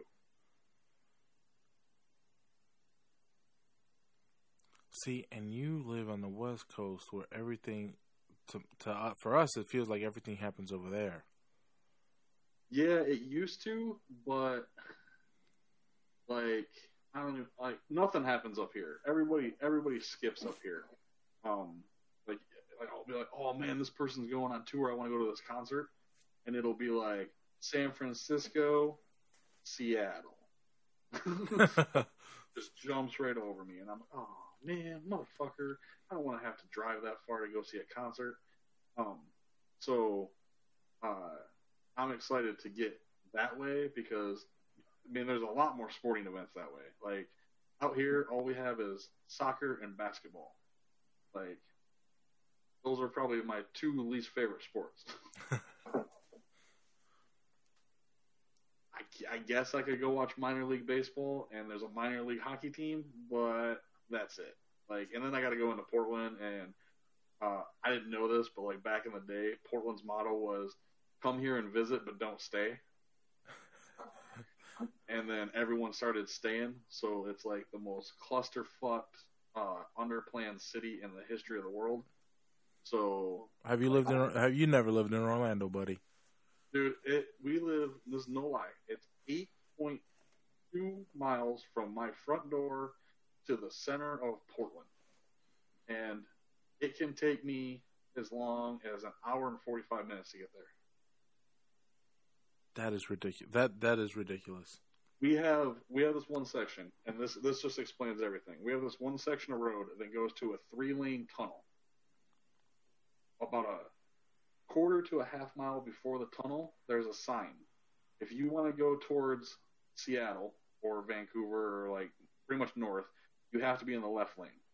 If you want to go to downtown Portland, you have to be in the middle lane, and if you want to go down south, you have to be in the right lane. And supposedly you're not supposed to change lanes after this sign appears because it's just solid lines. Every fucking day there is a accident near or in that tunnel that just wreaks havoc. You know how you fix that? For the mile before that fucking tunnel, you put concrete walls. Yeah, there's a few ways to fix it. in between the lanes. Yeah, they're not willing to do it. It's fucking crazy. And then there's a back way into Portland that you literally have to go through, like, I'd say 500 to 600 feet, well, maybe 300 to 500 feet of elevation gain through a snaked out road through a state land forest that at one point feels like it's only a lane and a half wide, and that's usually your fastest bet. Wow.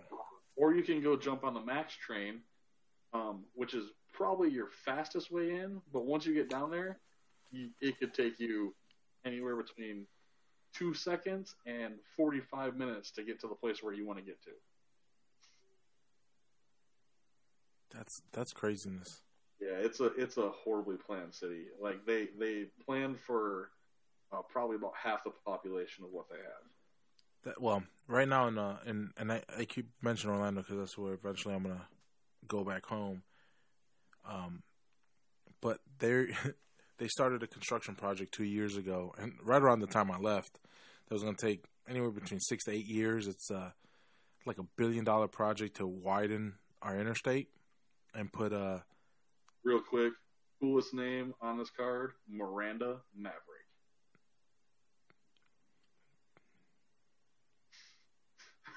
That is a cool name. I'm looking at her banner. It's so.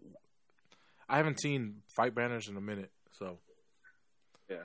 Anyways, $1 billion construction. $1 billion construction project to basically our we had 3-lane roads, 3-lane north, 3-lane south, or east-west really, and so it's going to be 4 lanes each way, and then a 4-lane in the middle is going to be an expressway, two in each direction, and the fight between Miranda Maverick and Gabby Romero just started. 450, 449, 448, 447, and there. And that thing has fucking at times feels like it brought Orlando to his knees. I was there like the last week, and I had to drive up for a meeting on Thursday morning. And jeez, I feel like it, like you're talking about Portland. It's like that in Orlando, but right now it's all construction based and plus our idiots driving. Yeah, they started doing construction here, like right next to our house. We live by the freeway, and they're expanding it. And I mean, I can leave at like 1:30 in the afternoon to go pick up the wife from work, and there will be a parking lot on the fucking freeway until 6, 7 at night. I don't know how you guys do it. There's anyone who ever goes to Vegas, like when you're flying in, you can see them really well. But there's 2 sections of road. One's called the Spaghetti Bowl, and one's called yeah. And it's pretty much because it's just roundabouts to all the different freeways. It's where all the major freeways in Vegas all connect. Mm-hmm. One over by Henderson, which is when you come into Vegas from Arizona, and then there's one on the north side up by Fremont Street, and they did a massive construction project on that thing. Oh my God, dude, it shut Vegas down. Just you could not, if you were going that way on the freeway, you better know your surface streets, otherwise you were fucked. It would take you, it was faster to start at MGM Grand and drive to the Stratosphere on the Strip than it was to drive through the freeway. No way. Yeah, it was fucking miserable, dude. And I mean, they took 4 to 5 lanes of traffic down to 1, and then they tried to take 3 to 4 exits and merge them into that 1 lane. It's crazy. If you Google Map Vegas and look at it from the top, you can see these 2. Like. Oh yeah, she's got it. She's turning. She's rolling. She doesn't have that knee low enough. No. She might look for a calf slicer on the other side. That's almost a toe. She could go for that. Yeah. Oh, she kind of abandoned it. No, she went back to it. Put that big toe in the butt. Get it a release. In wrestling, if you stick your thumb in there, it's called checking the oil. Checking the oil, baby. Sometimes you gotta check that shit. Make sure it's not sludgy. Right, nice. I just got the head shake from the wife on the couch on that one. Like, what the fuck? She was doing her. Are you serious? Be like, yes, we're discussing human beings. She's used to me. I'm a special breed. That's what I like to tell people. I'm not everyone's cup of tea, but I might be somebody's shot of whiskey. That's a good saying. I love that saying. Is that yours, or you just stole it? No, I stole that motherfucker, dude. I got it as my wallpaper on my laptop. Nice. I don't even know where it came from. I think it's actually meant for like females, because you find it in a lot of like those little, I don't even know, Pinterest, like they sell shirts and shit. Oh yeah. That was the first place I saw it, and I was like, "That's fucking awesome." And I told one of my friends about it, and she's like, "That fits you to a T." Oh, armbar. For some reason, I felt like she could have just rolled. Yeah, roll on top. Come on. She's got the foot. Oh shit, that is fucking looks tight. Put the foot in. I would not be nice. My heel would be in that jaw. Right? I'd be trying to figure for her head. She's going to. She's going to figure for her head. She's going for the neck crank on a figure four. Oh, end around. I'm ahead of you. Fuck. That's fine. You're fine. Oh my god. Did you see that neck crank on with the figure four? That neck crank, man. Yo, that armbar looked tight as fuck. But I guess as the elbow was had slid. But that shit was.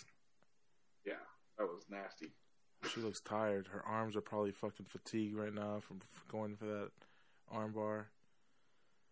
This chick right here, she just, you gotta put that heel in that face, man. Fuck it. Springfield, Missouri. She's training with James Krause. Is that where he trains out of? Bro, I'm not I can't be recalling shit like that unless it's in front of me. I can't recall shit like that. I think she might train down with James Krause, Tim Elliott. I think she might be down with that camp. I'm not 100% on that one. Don't quote me. I'm just spitballing here, but yeah, that fucking armbar was deep. Mm-hmm. I don't know how she didn't tap. Damn. Will. That's it. Yeah. All right. Well, fuck, dude. We're a couple fights in this. We can't go without mentioning the fucking biggest news of the week. What's the biggest news of the week? The fucking press conferences. Oh, shit. Yes. Dude. Is it just me, or does fucking Floyd Mayweather sound like a 5-year-old on the fucking playground trying to talk shit? He's a 6-year-old. All right, I'll give him 6. I was seriously waiting for him to call Conor a poop head. Poopy head. Use a bitch. Dude, I gotta say, though, my favorite, by far, was the Toronto stop. Toronto blew everybody away, in my opinion. The fucking fans in England were fucking just savage. But the fucking fans outside the Air Canada Centre in Toronto were fucking brutal. The fact that Mayweather thinks pulling out $1 million or $100 million check means anything, like, so what? Yeah, like, we didn't see it. We don't even know if that's a real check. Come on, man. And he said something the other day. I'm like, hey, motherfucker, your math is wrong too. I go, you can't fucking read and your math is wrong. He said something about, I'm an $800 million fighter, right? So to me, from what I know, that's him adding up all his fights, correct? Or at least the last several fights? See, I don't know because he called Conor a $3 million fighter, which was what he cleared against Nate after all the sponsorships and stuff. That's exactly what I was bringing up. So I'm like, wait, but if this is your biggest payday and it's $100 million, yeah, I mean, is that your net worth? But I mean, my favorite part outside of the best line of all the press conferences are, "What the fuck you got a book bag for? You can't even read." That was funny. By far my favorite line. My favorite thing in the world is all the fans in Toronto and all of the fans in England chanting, "Pay your taxes." Hard work. Hard work. Vacation. That's what it sounded like. Yo, I heard the chick sitting behind him more than anybody else. Yeah, dude, it was fucking sad. And I loved in England when he tried to get everyone to sing happy birthday to Conor and nobody would say a word. And then Conor just stands up and he's like, 1, 2, 3, fuck the Mayweathers. And what's up with Mayweather having his whole fucking entourage behind him at all time? Dude, and then Conor's just riding around with fucking Dana. Yeah, I love when Conor was like, Voltron, Power Rangers, go, come on. He's like, you fucking juice heads, where the fuck you standing now? Outside the fucking ring. But to the day he dies, Espinoza will be referred to as a weasel. Bro, and you, I think you're right. You called it. Well, Chad said he told me privately. He goes, I think Espinoza is going to be on suicide watch if Mayweather loses. And I don't think it's going to be suicide watch. I think that motherfucker, he's going to go crazy. He's going to be fuck. I mean, to this day, and I've been very open about this, I fucking one of Conor's most famous fucking got the armbar again. Yeah. One of his most famous quotes is, I'll be dedicated in preparation, hard, whatever, and I'll be humble in defeat. And I'm still pissed he wasn't humble in defeat when he fucking lost to Nate. But that motherfucker talked himself into fucking the biggest payday in MMA history. Bro, Chael talked himself into to John Jones, yep. Right? That's nothing compared to what fucking Conor just did. Dude, he has McGregor Promotions too, so he wasn't lying when he said. No, he did it. He said it in the first. Oh, and the fucking suit. I want one of those fucking suits. The fuck you suits. The fuck you suit. The fuck you pinstripe. That is. My wife got so fucking pissed off at me because I watched it and he goes, oh, and the pinstripe says fuck you, and I was like, that's funny.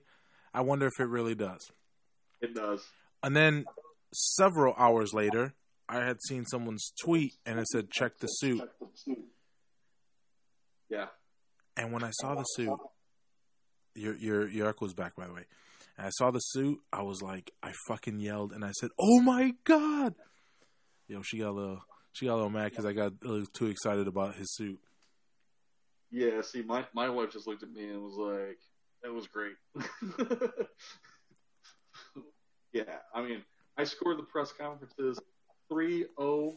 I'm gonna give New York a no contest just because I think Conor was a little tired, and it was a pretty brutal one because he was trying to reference everything New York possible and just couldn't do it. Yeah. But man, he destroyed him in LA. He destroyed him in Toronto, and he killed him in fucking England when he rubbed his head. Oh. Because did you see the look on Dana's face when he touched him? Dana was like, don't fucking do that. Like, we just lost money, motherfucker. Yeah. But, yeah, Espinoza's face, I wish they would go through and do a side-by-side of his face in L.A., Toronto, New York, and then when he was in England, he just looked like he was... I seriously, I thought he was going to cut his wrist. Yo, when Mayweather goes, yo, Espinoza, point to the easy work, and he fucking didn't, I was fucking dying. And but, I mean, who else, besides Conor, is going to walk up to the president and, president and fucking vice CEO or whatever of Showtime who's putting on Showtime boxing match and look at him and go, if you ever fucking cut my mic again, I'm going to fucking knock you out. Bro, that shit was brutal. Connor's a straight savage, and like I said, I still don't like him for some reasons, but I kind of want him to win this fucking fight. No, like, people, I mean, there's two sides of this coin. There are the people who are like, oh, dude, Connor can win this, and then there's people who Connor doesn't have a chance. I tell everyone, you have to understand this. He has a puncher's chance. Yes, and people don't understand. People who, I call them, oh man, what do I want to call them? The mediocre fans. You know, the ones who only watch a fight if John Jones is fighting, or George St. Pierre, or Anderson Silva. You know, there's those fans out there. Mm-hmm. The fair weather fans. Yeah, they're not tuning in to fucking Fight Pass right now watching Invicta. They're like, what the fuck are you guys talking about? What's Invicta? But Conor McGregor has only been beat, twice? By Joe Duffy and Nate Diaz. Both of them were on the ground by a choke. He's never been beat standing up. He has knockout power in both hands, and by the time they hit that ring, he's going to outweigh Mayweather by 20 pounds. And his fucking reach. You know, Nate Diaz calls it touch butt. Well, that motherfucker can move. He can't, and actually, I'm kind of jealous of his movement. Yeah. I actually, last night, let me tell you, I was practicing my movement. I was on my endo board. And your echo's back, man. I don't know what the fuck it is. I don't know. I think it's maybe just a delay on our end or something. That's possible. So I was on my endo board and I was fucking around on it. And I was in the garage. I wasn't on my mat. I was just straight up on the concrete. Uh-oh. And I was like, let me see how far to the center I can bring both of my legs. So my feet were touching each other. And I want to say it was my left foot was the center of axis. And I go, oh shit, I'm starting to go. And as soon as I said that, I'm like, oh, I'm going to fall. Not more than I fucking finish that thought, did I start going down. And I was like, oh shit. And for the life of me, I tried to fucking break fall, whatever. Nope, wasn't going to happen. Landed right on my elbow. Ooh. Uh-huh. And I was like, oh, fuck. And last night I was like, man, I kind of like jumped right back up. I was like, fuck, that hurt. This morning, I was in fucking pain. Luckily, I don't think I broke anything because I can move my arm. Like, I got a little soreness, like pain, especially when I go backwards and, you know, and open my chest.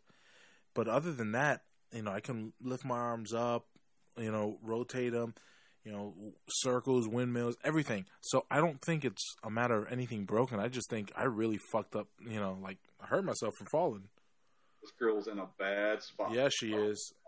She lost. With the knee on the fucking throat, getting punched. She lost it. She get it. Oh, what?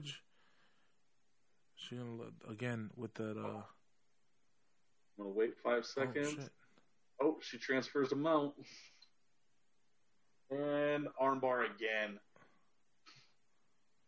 This chick likes her arm bars.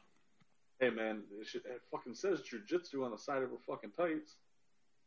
That doesn't mean. Let me tell you, a lot of people say they do jujitsu. That don't mean they do. Hey dude, I wear a tap out. I'm tough. Oh yeah, I'm sure you are.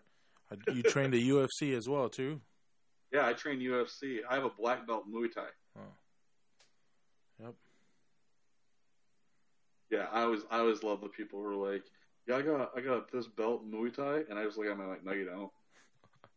They're like, well, yeah, I do. I'm like, no, what the fuck are you talking about? There's not belts in Muay Thai. Yeah, there are.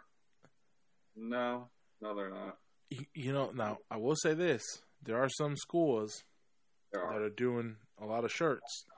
And it's, I don't know if it's an American thing because we kind of have to see progress. Or what? but I know there's several. The school I used to train at, they do. They just followed the fucking jiu-jitsu belts and gave people shirts. Yeah. And I guess in a way, like, you can say, yeah, this person is proficient in this, or at least would be, if you looked at, what Muay Thai is versus what Jiu-Jitsu is, they're on this level. They can kind of be all right. They know technique, they know movement, they can string together some combos and whatnot.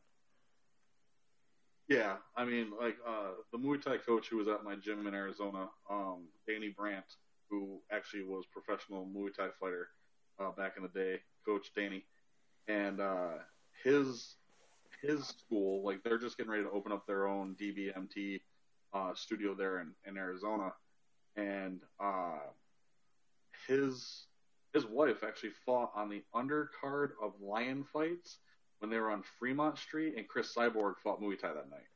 Oh, really? Yeah, his wife Des fought on that one, but his daughter is over in Thailand right now. Him and his daughter are over in Thailand. She's 15, and she's competing for in her fourth. She's representing Team USA in her fourth Muay Thai event. Really? Yeah, Tierra T-Money Brandt, 15 years old. She is freaking awesome. But what they do in their school is they will give you what they call a shorts test. Mm-hmm. And you have to earn your shorts that say DBMT on them, and that's how they represent their school. Oh, that's a good idea. Yeah, so I don't know if that's like something that takes place. Damn, unanimous decision? Dude. Come on, I at least thought Gabby won that first round.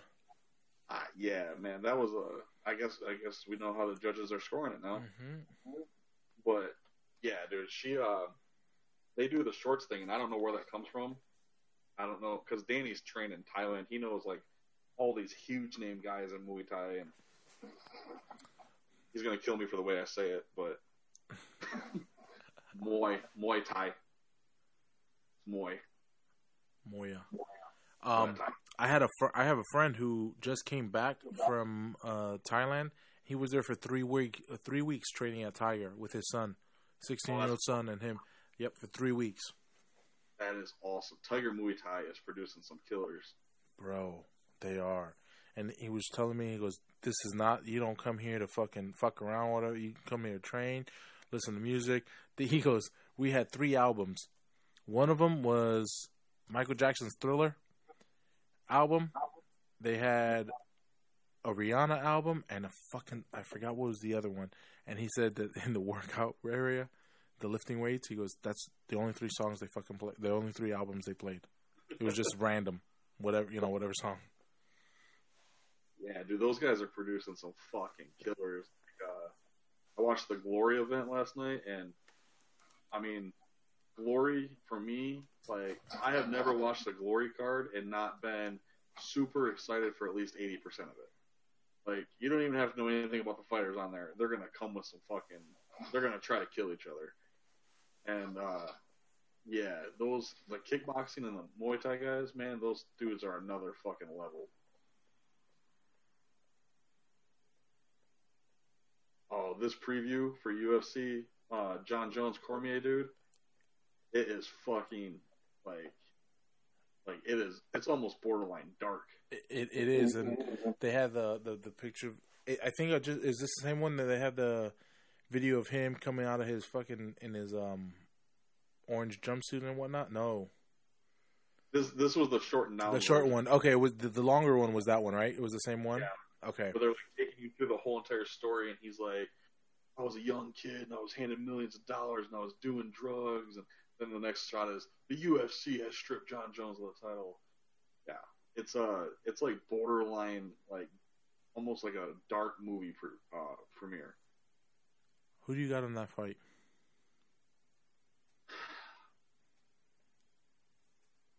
I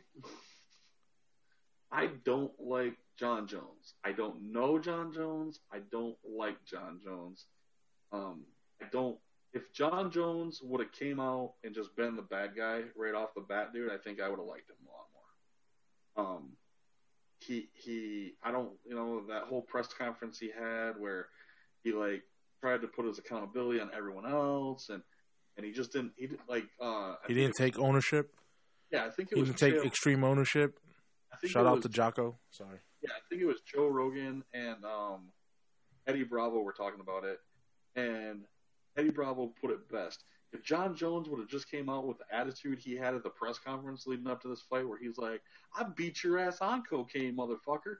If that would have been his attitude, I would still think he's a fucking thug, but I would at least respect him. I don't have respect for him as a man just based on his actions, but I also understand that he was a 3-year-old kid who was handed a shit ton of money and didn't know what to fucking do. So I kind of agree with that, because if at 23 I would be held, if I would be held to the shit that I did when I was 23 right now, which is part of it I am, but we kind of talked about this last time, and but at the same account, I'm not a big DC fan either, but I would love to see DC beat John Jones and then walk away. Like, do you think he would? I think he would. I think he would if he won. Yeah, because even in the previews, you hear him say, "There's one wrong in my career that I want to right," and I think he could walk away. And I think it would be exceptional for John Jones as a fighter if he lost. I don't think it would be the same account as when Ronda Rousey lost, because she just had that competitive side that's been burned into her since she was like 10 years old. I think if John Jones lost, it would knock him off his pedestal, and he would come back greater than he is. I think, like he said in the preview, he's like, I started taking my talents for granted, and I didn't understand what I had. I think if he lost, outside the 12-6 elbow on Matt Hamill, I think it would do wonders for him to be knocked off from his little soapbox and then have to work his way back up. That'd be interesting to see. But, I mean... Or does he walk away if he loses? I don't think he would. He's not. You're right. He's not like Ronda. He doesn't have. His whole being is not tied to who he is as a fighter. Yeah, I think if he loses, the next fight we see him at heavyweight, and I would love to see him at heavyweight and like go with some of these guys who can get close to his reach and can put some power on him. I think that's where DC might. The only way DC can beat John Jones is if he takes him down and he just grinds the fuck out of him. But can he take him down? He couldn't fucking take him down before. That's the problem. Has he changed his way of going in? Does he have those combinations to set up the takedown? We'll see. We'll see on, July 29th? No. Yes. July 29th. Yeah, he has the same night of the Combat Night card. Oh, that's the 30th. That's on Sunday. No, July 29th, Honda Center. EBI? No. My Combat Night card. My buddies. Yeah. Yeah. Man, that's a big weekend. It is. Have you ever noticed this with your local events? They're always on the same night as a UFC? Well, here's the fucking problem. There's always a fucking UFC now. Yeah. But, I mean, it seems like they always are right there with a pay-per-view. It's not a fight night. It's not like one of the Fox cards. It's right there with a pay-per-view. It's like everyone in America who was a promoter was like, what's a good night to have a fight? This is the one. So that's true, but my buddy, he's actually smart enough to where he's like, he tries to do it so his fights end at around 10 o'clock. Oh, okay. So you can at least watch the main card. Right. Which is not bad. Which most people will only watch the main card anyways. It's only like true fan. And, for guys like us, he knows he's like, well, just watch that shit on Fight Pass when they replay it. Exactly. But yes, it always seems to fall on fucking a UFC thing. Man, I do not understand how fighters can get all the way to a cage or a ring. And then have to get wardrobe malfunction. What the fuck? Oh, the zipper on those fucking things. Do you remember this? This one was my biggest pet peeve. The fingernails? No, it's not the fingernails. It was I think it was Shogun Rua. It was one of the Brazilian fighters who was sponsored by Venom. They made it all the way to the cage, and then they cut off their ankle braces. Like, how do you even get out of the locker room with ankle braces on if they're not allowed? What kind of ankle braces? You know, like the neoprene sheaths that you put around your ankles that have like the open heel. Yeah, you can't wear those? I thought... Apparently where they were fighting, it was against the rules to have those on. They were considered footwear. Oh. And so he made it all the way to the cage. And I was like, how do you fucking get that far? See, let me tell you, because I didn't know that was... Some places are fucking crazy with that shit. Because most places, you can wear, you know, those things. Or you have to tape them on top of it so they don't come off. Yeah, but they're like, nope. And they were like so tightly on him, shit, they just cut him off. Get him in the cage. Well, like, it's like the new... Was that Glover Teixeira they did that to? Yes, Glover Teixeira. That was Glover. Yep. But, yeah. See, once in a while, my fucking brain works, and I'm like, oh, shit, I do remember that. I knew it was a Brazilian fighter. But, yeah, it's like the new unified rules. I hate the beginning of every event. They have to be like, Nevada has not adapted the new unified rules. As a fighter, I'm like, God damn, I would want to be like, okay, I have one set of rules. No matter where I'm at, this is what I'm fighting under. I guess here's the thing: if you're a big enough fighter, you say, "Yo, I'm just not going to fight there." Yeah. I mean, but you got to be a big enough fighter. You do. But it's like even the refs now, like you hear them, they have to be more vocal. Like you'll hear Big John be like, "You can't knee, you can't knee, you can't knee, you can't knee."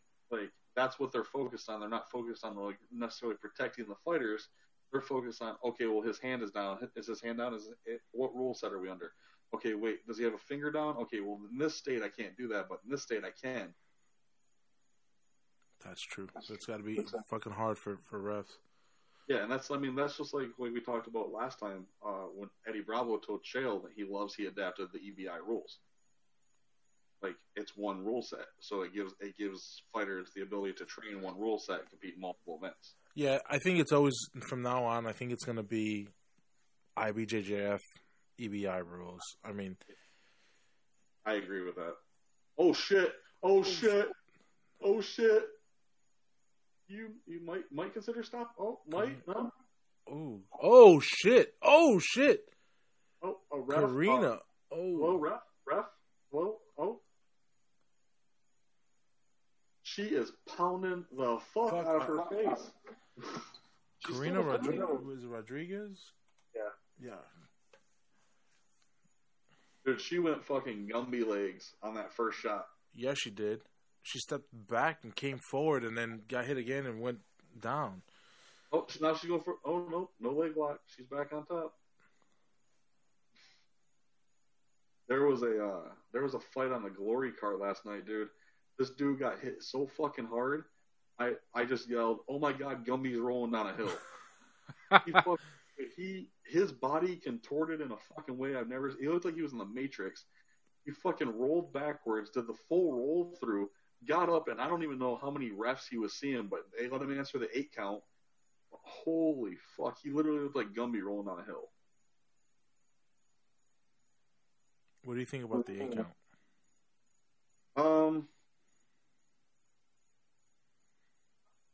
With everything that we've known now with CTE and shit like that. Man, oh my God.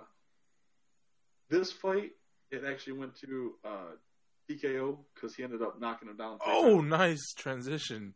She's going to pretend she was going to let her get up. It's over. Yeah. That was nasty. This fight, I don't think it should have went to the third 8 count. I think he should have. The first one, he looked like he could still defend himself, but as soon as he started moving, his legs were all wobbly, and then he got lit up again and dropped, and I was like begging. I was like, "Ref, please stop the fight! Please stop the fight!" And then they let it go to the third one, and he tried to step in before he took the final blow, and the ref wasn't quick enough, and he caught him with a right hook that just fucking lit him up. And I was like, that should have never went to that point. As long as there's refs like fucking Steve Mazzagatti and Mario Yamasaki out there. Bro, those are my two favorite refs. I'm sure they are. Is Kim Winslow your third one? Yes. Yeah. I would definitely have to agree with you.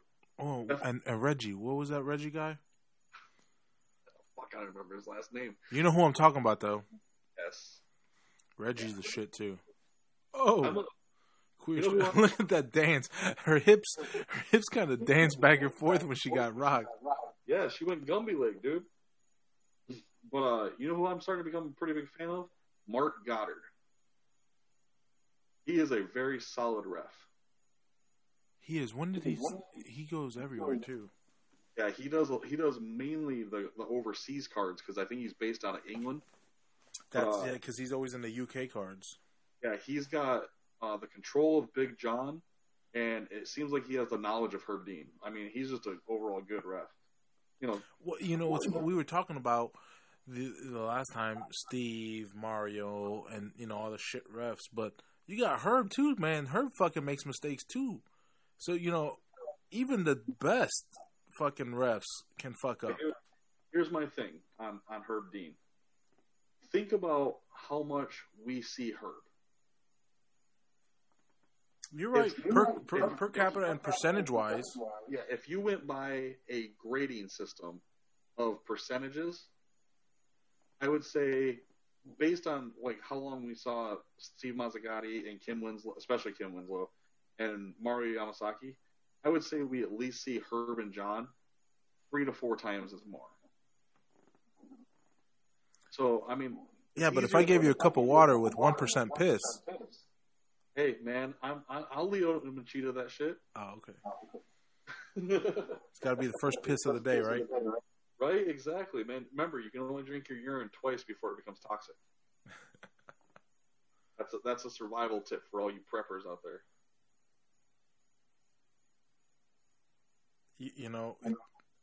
I watched that show before, Doomsday Preppers, and you can scare yourself. You're like, fuck. These fucking people. You can talk yourself into a lot of shit. Oh my god. And we got our fucking echo back. This fucking thing. Yeah. And it's every time I bring up the echo, it goes away. Yeah, well, it's like when there's something wrong with your car until you take it to the mechanic. Oh man, I had a fucking coworker have that happen too. His fucking car would legit just go in limp mode and want to turn off, and he was dealing with it for 5 days, and every time he took it to the fucking dealership, nothing happened. It was like, he got so fucking pissed, he had me record it one day. I'm like, but they don't know. I look at her, yeah, I can send you the video, but they don't know if it's actually you doing it, you know what I mean? Dude, I gotta tell you this shit. Speaking of fucking cars, so we're driving the other day, I think it was like a week and a half ago, and we're just driving on the road, right? And I'm driving, and the car in front of me hits their blinker, to turn down the street, so I slow down, and I fucking go to hit my gas pedal, and I did the fucking big whiff. I'm like, what the fuck? Where's my gas pedal? Where'd my gas pedal go? My fucking gas pedal was laying on the fucking floor, and I'm like, what the fuck? And I'm sitting there, and I'm like, Jocelyn's like, go. I'm like, I can't fucking go anywhere. I was like, my gas pedal. I can't find my gas pedal. So I turned on the next street available, I just fucking worked it. Mm-hmm. And I'm sitting there fucking just coasting, and I'm like, where the fuck can I pull in? I had to do the, I'm glad I pushed the prowler fucking train. Yeah. I'm like, jump in the fucking driver's seat. So I jump out of the car, fucking get behind it, and I just fucking put the shoulder into it. Dude, I'm sitting there fucking just marching the car down the street until we can find a place to fucking pull into. I'm like, we get to the car, like, this dude stopped and helped me for like the last 50 feet. But I fucking go and I'm like, man, I'm really glad I pushed all those prowler sleds back in the day. That really helps with my real life training. Yeah, but my throttle cable snapped. But yeah, it was a riot. That's happened to me once where I felt that something's that my pedal wasn't responsive. One time it was a fucking bottle of water. It slid under the pedal, so you couldn't press it. Right. Yeah, I've actually heard a few people who that's happened to.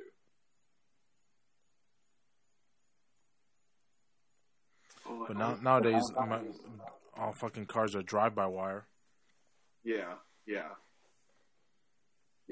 It was I was like, what the fuck? I've never had this happen to me before. And we have this awesome mechanic shop that we found here. It's like only word of mouth. Like it's kind of hidden in a fucking little parking lot on a side street. Probably the best mechanic ever. Oh, dude, they're all fucking. It's owned by this Arab dude. And one of the signs that hangs in their fucking lobby says, a pagan, an atheist, and a Christian, and a Muslim, and a Jew all walk into a coffee shop. They tell great stories. They have great laughs. This isn't a fucking joke. This just is what happens when you're not an asshole. It says that. I mean, it legit word for word says something like that on their fucking thing. And then they have like a sign that says, if you bring a bad attitude, we'll add $100 to your bill. But he owns the place, and then he has like 3 or 4 mechanics who are just fucking backwoods good old boys, dude. Like the one dude, like a couple of the dudes are missing like all of their front teeth, and the one guy sounds like Boomhauer from fucking King of the Hill. And we had to go in there quite often because our old car was just kind of a piece of shit. And so we get it towed there. The tow truck guy drops it, and fucking we're like, well, we can't get the part for you until Saturday. And I'm like, fuck, I'm going to have to rent a car because we have farmers markets and shit. And one of the dudes goes, oh, fuck it. We got a total escape out there in the fucking thing. They're not going to come pick it up for a couple days. We'll just rip the throttle cable off from that one and throw it on there for you for a couple days. I'm like, all right. So he fucking rips it off. He's like, it's not a perfect fit, but it'll work for you. Sure enough, fucking next day, fucking the part came in. We fucking went in. They took that one back off, put it back on the other car, put our new one on. Have a good day. That's fun. That's good group of guys. Yeah, dude. I love. I mean, I'm from fucking middle of Michigan. Like, I'm yeah, everybody helps each other, especially when it's snowing. Oh, dude. I got no problem getting out of the car and helping people push through a fucking intersection when their car breaks down. I'm surprised someone stopped and helped me when I was pushing the car. And I mean, he jumped out of his car, pushed me like the 50 feet. Hey man, I gotta get going. Thanks. Have a good day. Boom. That was it. I was like, huh, sweet.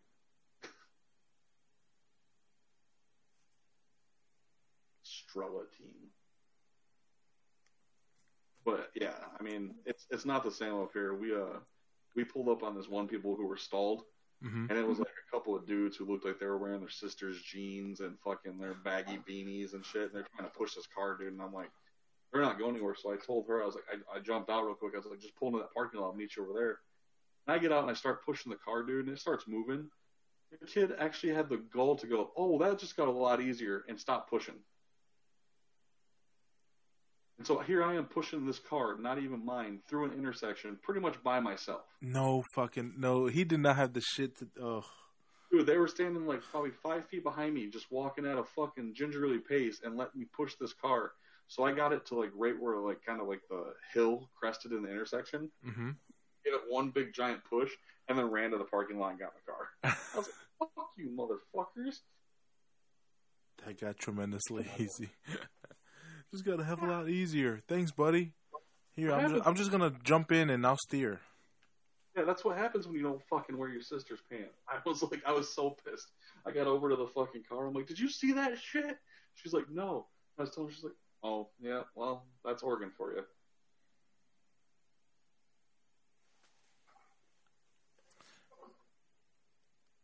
Oh, is this chick Polish? Yep. Oh, shit, man. There's something in the water that these ladies are drinking over there. Man, these Polish people are fighters, kid. Fucking Joanna champion trying to jump in to fucking fight Shevchenko on a fucking 4-hour notice. That I would have loved to see that, though.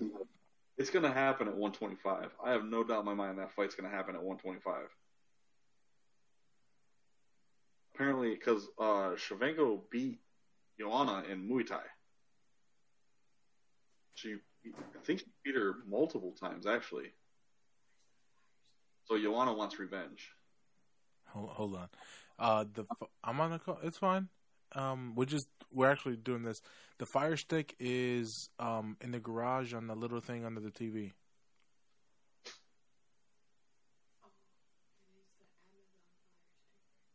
Yeah. That's it. All right. Should be. Sorry, my wife looking for the Amazon Fire Stick. I'm a big fan of the Amazon. Oh yeah. Fire Stick's pretty legit. It works. We got the Fire TV box when it first came out, like the first gen. Mm-hmm. And it's still kicking, dude. I still got tons of storage on that thing.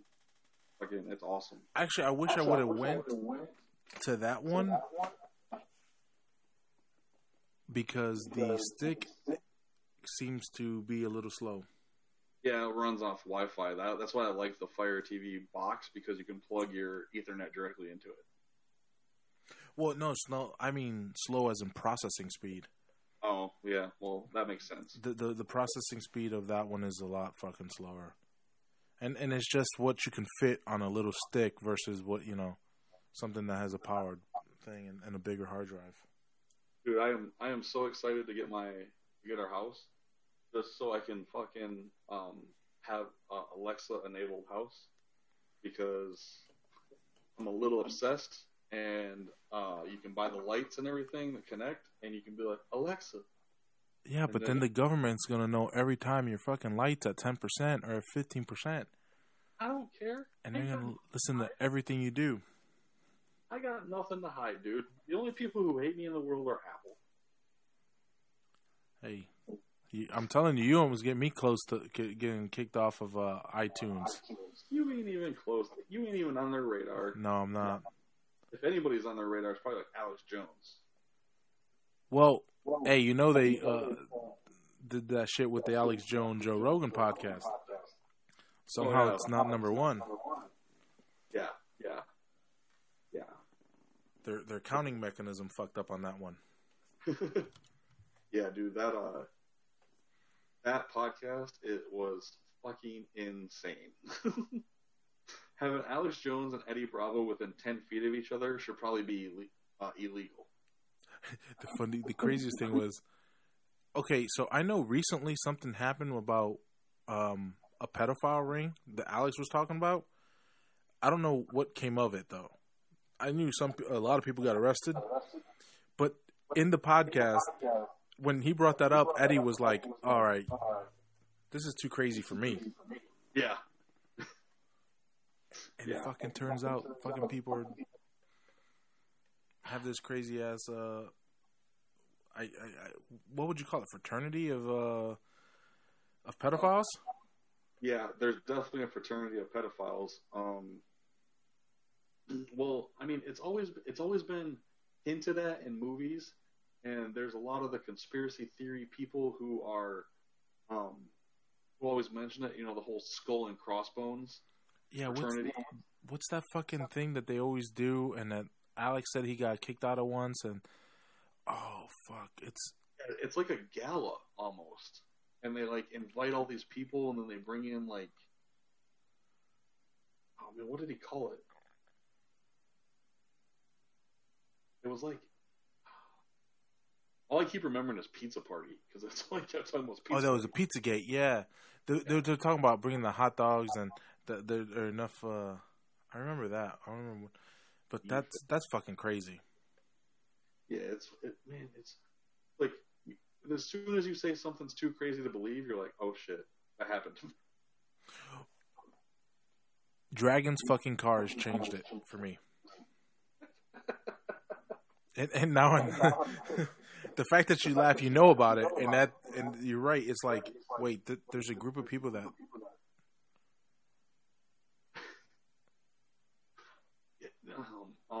Reddit is full of crazy shit.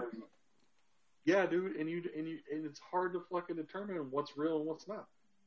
But I mean, like when you get like we always make fun of the flat Earth people, and it's like, it doesn't surprise me that there's these people out there. Well, I got a friend who believes it, but I don't know if he really, really believes it or he's just trolling. Deep armbar, and she twisted the wrist.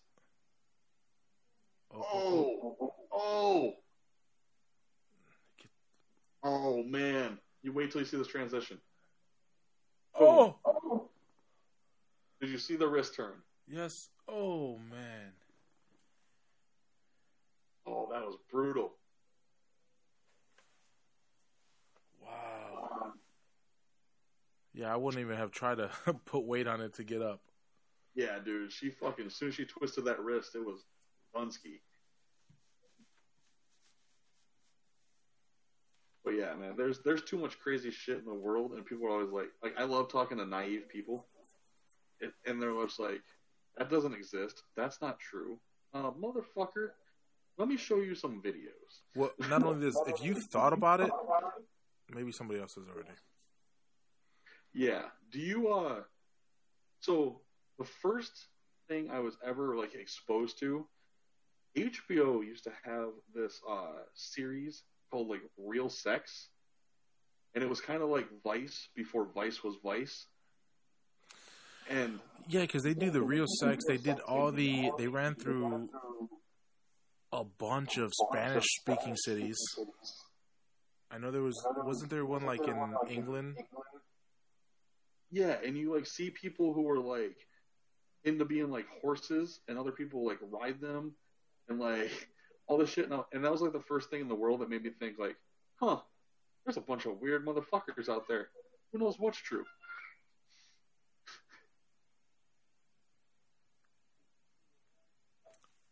That documentary Zoo? Yep. Yeah. We, so last week at the farmer's market, our big farmer's market, because we sell dog treats.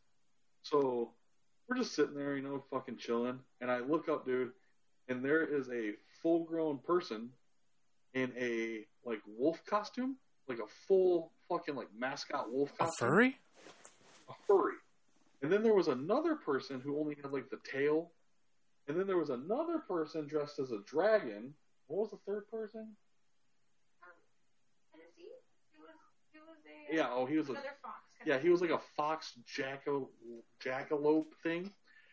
Dude, I looked up and I was like, jackaroo. Yeah, he was a kangaroo and a jackalope mixed, I guess. I don't know what the fuck it was. What the fuck? And I looked up and I was like, are these furries? I was like, holy fuck, I've never seen furries in real life. And they came over to our booth, and we actually fucking had them pose with a picture with the dog treats. They were from, like, some animal society. They were trying to get awareness for, like, adopting and all this shit. But this is the way they went about it, dressing as furries and fucking making their own costumes. And so we looked up their Instagrams and shit. They do, like, fashion shows. And, yeah, Furlandia is what they called it. Because, you know, there's that show, Portlandia. Yeah. Yeah, they called it Furlandia. And they did, like, fucking tips on how to make your costumes and fucking fashion shows and all this shit. Cosplay for the furry. Yeah, I mean, I got some friends who are in the cosplay and they're fucking, like, deep. Oh, I got a friend. She's real deep in the cosplay. I'm trying to get her on the podcast. Yeah, there's some people who are like, you know, the people who like get the plastic surgery and all that shit. Oh, I don't think she's that deep. They take it to the next level. She's definitely, I think, living off of Patreon right now because, I mean, people love her, so that's great. I think that's awesome. That's awesome. Yeah, my buddy Sam, he probably has like 5 or 6 costumes he's done, and he makes them all himself. And it started with like the basic, just he would go with Kick-Ass, which was just, you know, the onesie with the fucking nunchucks and stuff. But I mean, he's got some like in-depth mask he's made now, and his fucking shit is good. It's not like he went to Target, you know, and picked up an Iron Man suit. He has like the Iron Man mask that like clips on with magnets, and the eyes light up, and like it fucking the visor comes up and down. It's crazy. I would love something like that. I always wanted like either a Stormtrooper or a Boba Fett like legit costume, and just have a fucking mannequin in the room wear it. I don't think I would ever wear one out, but what do fat people go as cosplay? Like, as other fat people. well, like what fat people are there? Like, Well, I mean, I dress up a lot as Fat Man, Fat Batman, fat Batman. Fat Batman. Dude, I'm going to Facebook message you a picture right now. And I have this new term I've been fucking going by. So probably going to hear a ding on his side. But I have this term I've been using called unbridled confidence. I've been seeing a lot of this shit lately. People who have confidence that probably should not. And I just sent you a picture. This was at my farmer's market today. This chick, she might have had 15 pounds on me. So the picture he sent me. Okay, let me put it to you. It's a white version of the girl from Deuce Bigelow that said, "Did you say steak?" Did you say steak? I said mistake. Oh, you got me all excited. Yep. Basically, yeah. She's wearing a crop top and a very flowing skirt. Pants. Those are pants. No, those are not pants. Those are pants. Dude, okay, so anybody who watches the Mindy Project, there is She's a lady on there bitch. who's a stand-up comedian, and I guess her name is like Fortune something, Festmeister or something. And she plays Morgan's roommate, but this girl looks like a larger version of her.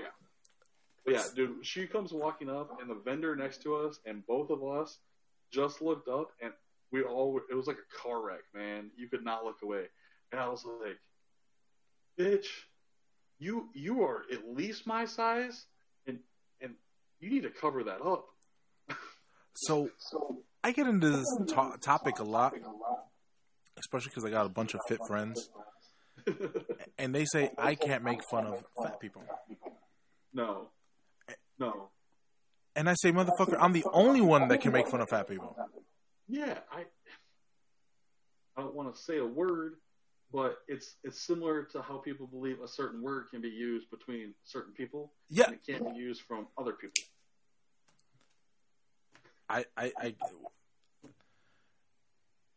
Were you going to drop the F word? I'm thinking the F word. I'm thinking the N word. Okay. Very similar. But yeah, I think as a fat guy, I can kind of, because I know what it is, and I'm not, I could go like really, really, really mean with it. Yeah. Because I know the depths of the hell I live. Or live. Yeah, like, if you're a former fat person, then you can get away with it as well because you understand. But like, if you've always been fit, you've always been an athlete, you've always been, that dude, then you don't get it. That's why I hate trainers who are like, I understand what you're going through. Motherfucker, no you don't. You never got winded walking up to the second floor? Or the people that say, yeah, I got like 15 pounds of fat I want to get rid of. And you look at them and you're like, where? You motherfucker. Actually, you know what? This show, what show? That show on ABC had that. The one chick and the fat chick. She was going to Fatties Anonymous or whatever it was. The weight loss. Oh, did you not watch that show? No, I know what you're talking about. And there was this really fucking like fit chick, and she was like, "Oh, I'm fat." Oh, it's actually NBC. It's This Is Us. Yeah, This Is Us. Oh, did I say ABC? I'm sorry. Yeah, NBC. This Is Us. Yeah. That show, best written show on TV. I'm not even gonna argue about it. It's a fucking amazing show. Let me tell you, I didn't think I was gonna like it as much as I did. In that fucking first episode, I was like, fucking crying and shit. I was like, "Oh my god, this is fucking amazing." There's a lot of motherfucking onions being cut during that show, man. Yeah, we started. I like, everyone's like, "Oh, have you ever seen This Is Us?" I'm like, the best fucking show written on TV right now. Yes, but yeah, I know what you're talking about, the scene where they're at like Eaters Anonymous or whatever. Yeah, and I actually did my master's study on my master's thesis on online support groups, and I found more stuff that was based on like the anorexic side of eating disorders for support groups than there were for overeating. because overeating, you know you're fat. When you have anorexia and bulimia, you just believe you're fat. If that makes sense.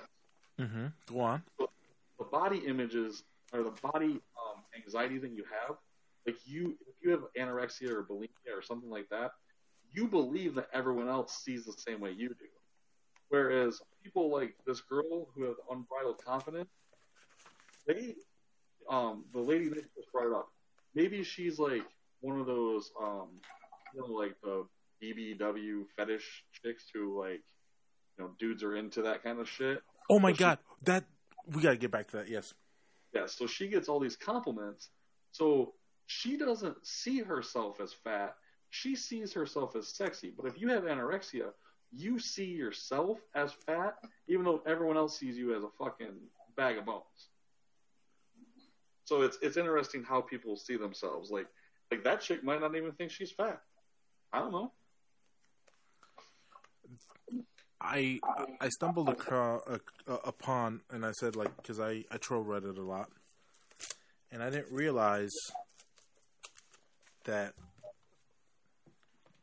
dudes like watching big girls eat and getting bigger. Oh, yeah, dude. I actually had this conversation at the farmer's market with the people next to us, the lady next to us. We were talking about porn categories, and the number one porn category in the world apparently now is incest. It's not even legit incest. It's staged incest. Mm-hmm. But because it's so taboo and people would never consider doing it, they are attracted to it. And it's like skinny. You always see like a skinny dude with a big girl. It's kind of that same theory. Like, I don't know what it's like to be fat, so I'm going to go after the fat. Man, I don't. Oh, yeah, dude. Fucking balloons. Fucking baby. The baby fetish thing is probably the creepiest thing I've ever seen. Okay, so if you've studied this, maybe you know, is there far more thin dudes with fat girls than there is thin girls with fat dudes? I believe so. That's more of a society thing, I think. Like, if we're looking at America, I think you're going to see more thin dudes with bigger ladies. But if you go to someplace like Japan, where big guys are renowned and they're kind of looked at differently, you're going to see more thin girls with bigger dudes. Fuck it, I'm moving to Okinawa. Dude, all right, I got to fucking share it. Okay. If I lived in Vegas, I worked in an elevator. I was literally an elevator attendant at the Stratosphere. It was me and 10 people in the elevator any given time. I never knew who was going to be in my elevator. The fucking Asian tourist would get in my elevator, dude, and you have to run through a spiel. Well, they don't fucking know what I'm saying half the time. Mm-hmm. They will literally come up and grab your belly and just rub it like you're Buddha. They don't ask. They don't fucking give you any like inclination. They're coming in on you. They just come up and they will touch you because they almost look at you like you're a god. And then we had a lady who worked for us, and she was very large-chested. Mm-hmm. They would just walk up and grab her boobs. And like we actually had to explain in the training like these cultural norms. Like you don't point because in a lot of cultures, if you point, it's like flipping people off. Yeah. So you have to open hand gesture and everything. That was one of the things is you had to be prepared that someone might touch you in what you believe is inappropriate, and they are actually like doing it as a compliment. It's crazy. I don't know how I'd feel about that. I mean, I guess you feel like a pregnant woman, because I know my wife has said that, and many pregnant women say that just random people try to go up to touch their bellies. Right? Bitch, don't fucking touch me. Do you remember he fought Ake Bono? He was the only American-born Yokozuna for a long time in Japan. No. So there's a guy. His Japan name is Ake Bono, and his American name was actually, ironically, Chad something. He was from Hawaii.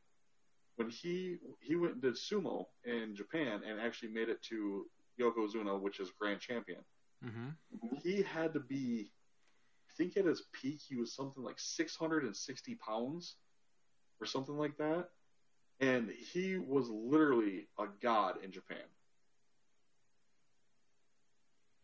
Yo, I need my friend to go fight for ONE FC or whatever, so I can fucking go with him. Right? Yeah, dude. Things are. Look at the Samoan culture. If you're a small guy in the Samoan culture, you're looked down upon. But that's the thing, man. I'm 5'8", maybe 5'9" on a good day.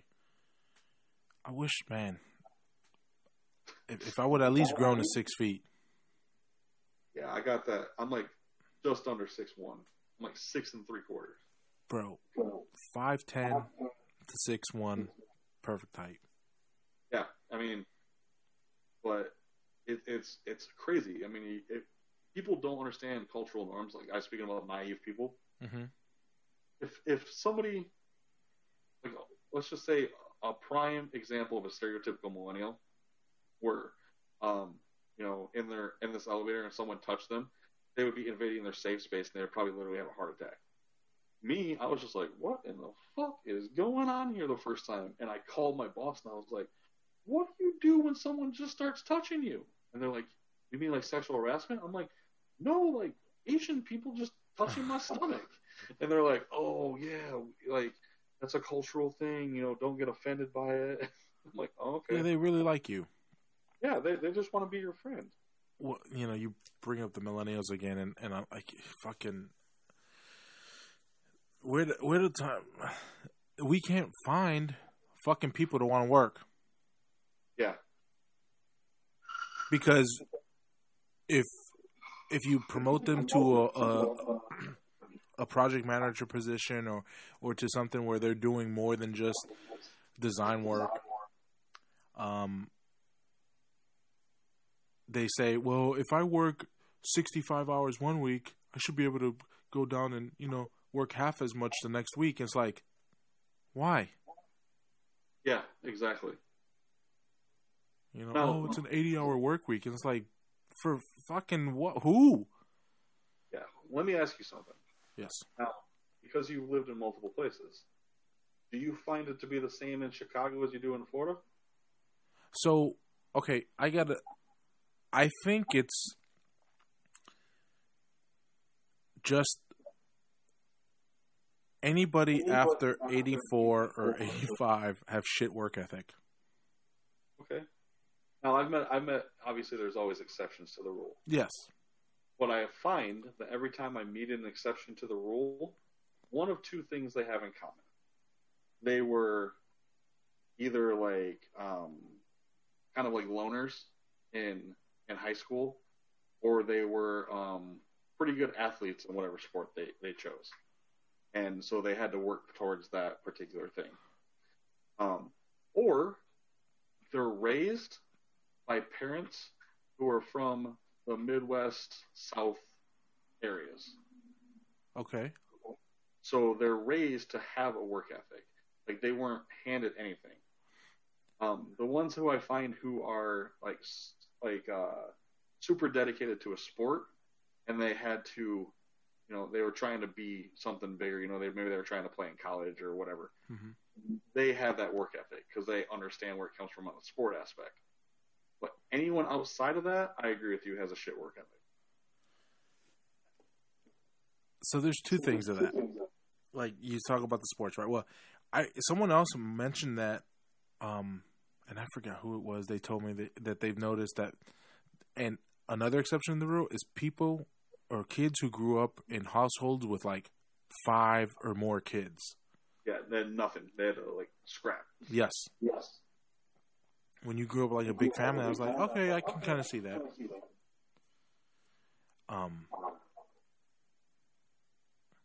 Fuck, I just lost my train of thought. I got where you're going. Like people who have to work when they're younger.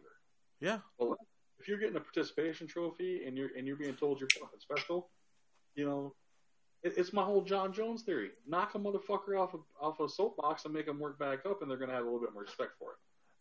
So what I was going to say, what like everybody says, you know, when you have your child, to push them into sports, but then if you push them too much, it's bad, and if you don't push them enough, it's fucking shitty too. It's like, what the fuck? Yeah, I think you gotta be able to read your kid on that one too. Like it's gotta be like my trainer there in Arizona. He always posts these stories like parents who want their kid to be, you know, a good baseball player, so they only have them play baseball. Well, their focus is on baseball, and then they get burned out on it. So all the studies he posts suggest to like allow your kids to expand their horizons and find out what they want to play. I think a great fucking example of this is Tim Tebow. The dude's hitting walk-off homers in the minor leagues in baseball. Maybe football was just something baseball. It's not a real sport. Hey.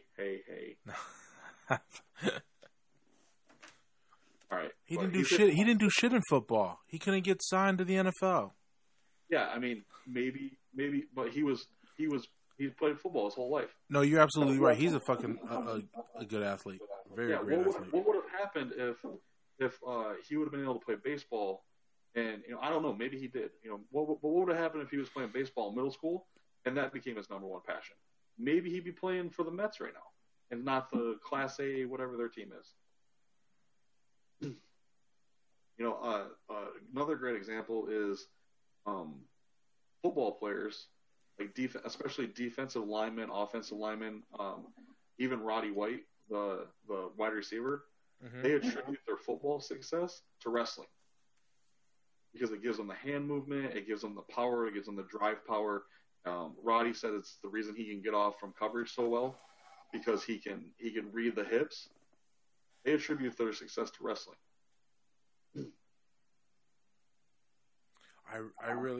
I hear a lot of people talk about wrestling so amazing, and the experience I had in high school was so kind of crappy that I wish I would have. I think I regret not fucking staying in wrestling. It's by far the hardest thing I've ever done. I mean, I wrestled for 4 years in high school, and I mean, a couple years when I was a kid. I wasn't good or anything, but fucking just being one-on-one with another person. I mean, same thing, same theory in jiu-jitsu. You know, you don't have anybody to lean on. You don't have 10 other guys or 4 other guys or 15 other guys on the field with you. You have you and the other guy. Look at that armbar. Look at that armbar. Oh, that's nasty. She's defending it perfect, though. She is.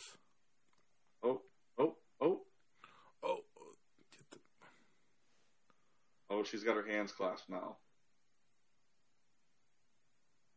Why is she not punching her? Why is she not raining down punches? Right? No, she's free. She's free. Yeah, because that other hand didn't look like it was doing much. There goes the elbows. Oh, she got caught in another armbar. Belly down. Oh, she rolled through. The fence is in the way. Oh, twist the wrist like the last girl, and you got it. Oh, she rolled through. Oof. Holy shit.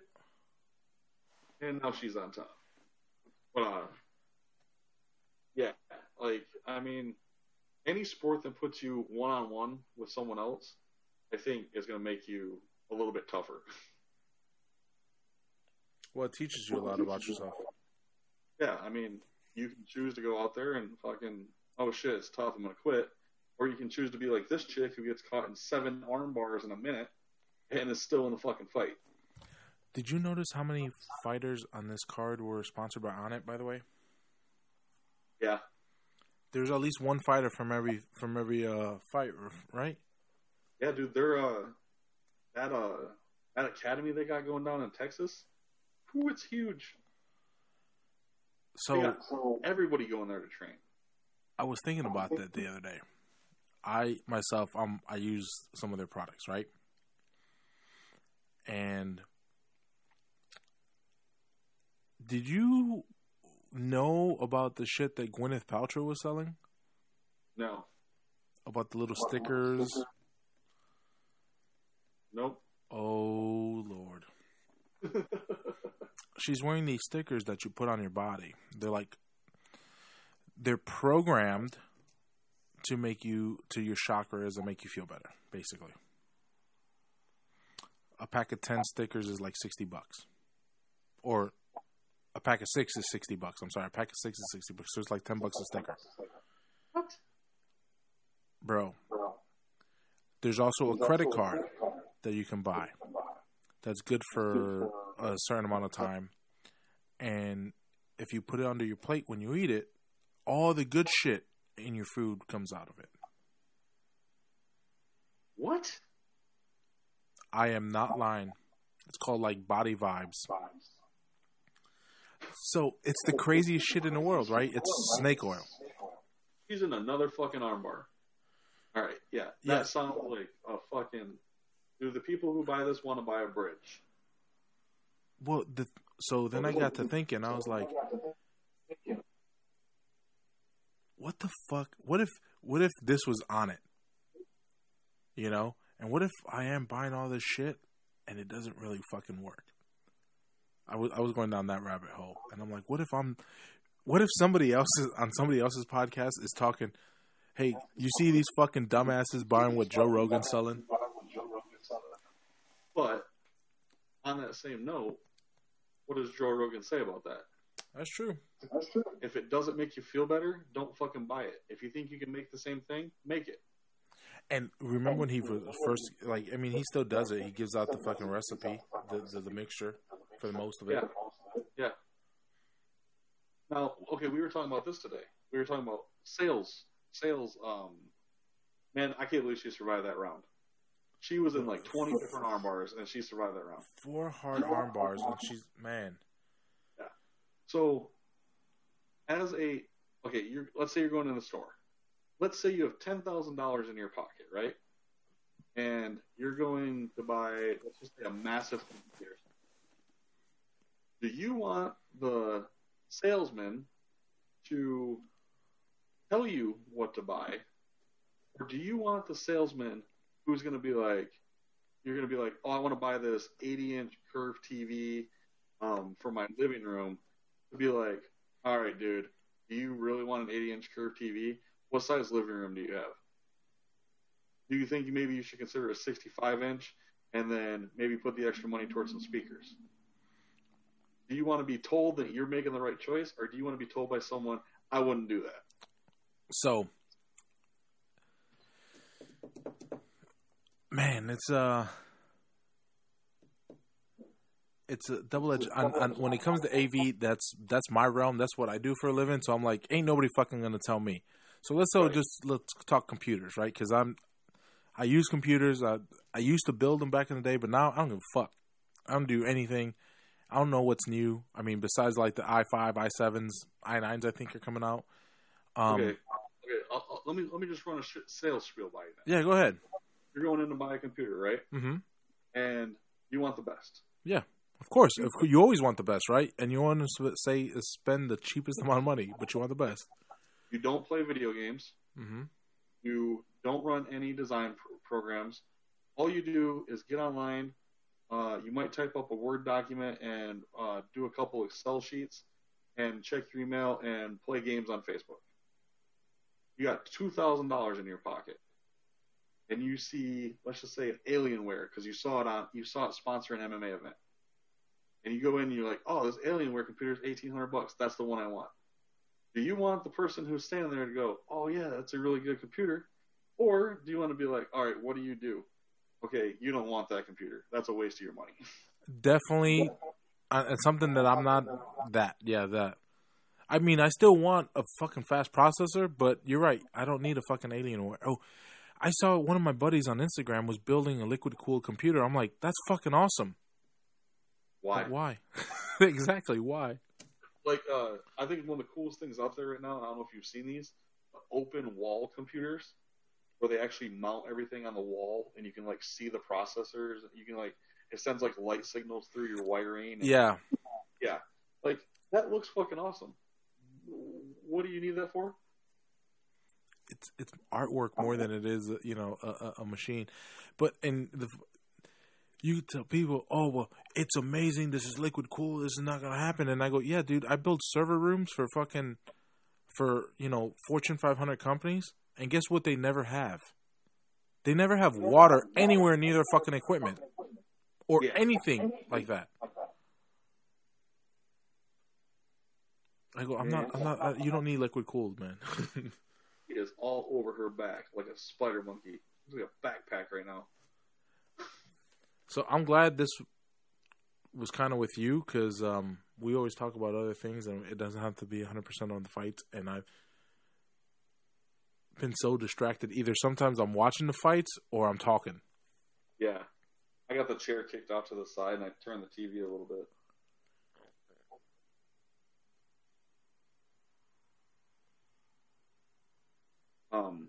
But yeah, it's like, I mean, I don't know if I've ever actually listened to a full Rogan podcast, but, oh, dude, I'm going to send you a picture of these furries. The wife just sent it over to me. I got to send you this motherfucker. You can post it with your podcast announcement. Oh, okay. Yeah, I could do that.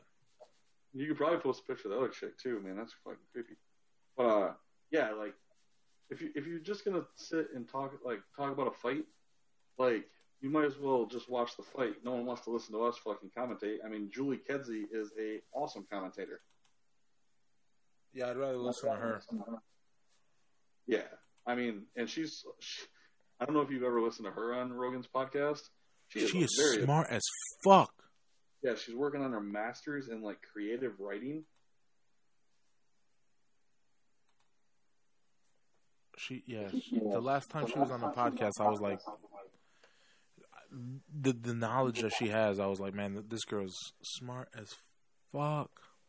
You know what's funny is, so usually I'm very active on Twitter during fights, and since not a ton of people watch Invicta, when you're tweeting about it, if you use the right hashtags or you tag the right people, it pops up. I've actually got responses from Sheila Knapp, the president, and Julie Kedzie during the fights. That's fucking awesome. Like the other, Jimmy Smith from Bellator. Yeah. Dude, he's answered like probably 10 of my tweets, like during the fights. Like you're fucking sitting there watching, you're like, huh, fucking crazy. That's crazy. That's awesome. But it's all like, aren't you supposed to be watching this shit? Yeah.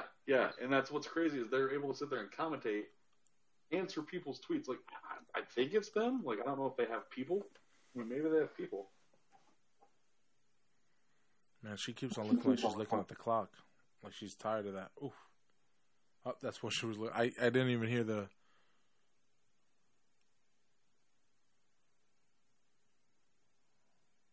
Got people fucking sending me shit on Facebook. Holy shit. Damn, Jen's abs. Did you see her abs right now? Yeah, dude. Sick. Well, like, a lot of these, I mean, all the ladies' weight classes are lower. And some of these chicks come in just looking shredded. It's not a surprise that almost every card's like 3 or 4 people miss weight. I just saw, what's her name? My friend Andrea. She posted another picture on Instagram. And the picture she posted was fucking awesome. And you just look at her, she's fucking shredded, dude. I'm actually going to have her on the podcast next week. But yo, she is fucking shredded. You look at her, I look at these pictures, I'm like, God damn. And she's a raw foodist. And I'm like, fuck that. Yeah, dude. It's great. I was just like, I can't do that. Yeah, I feel you. Like that's like going straight vegan. Like it's hard to do. Mm-hmm.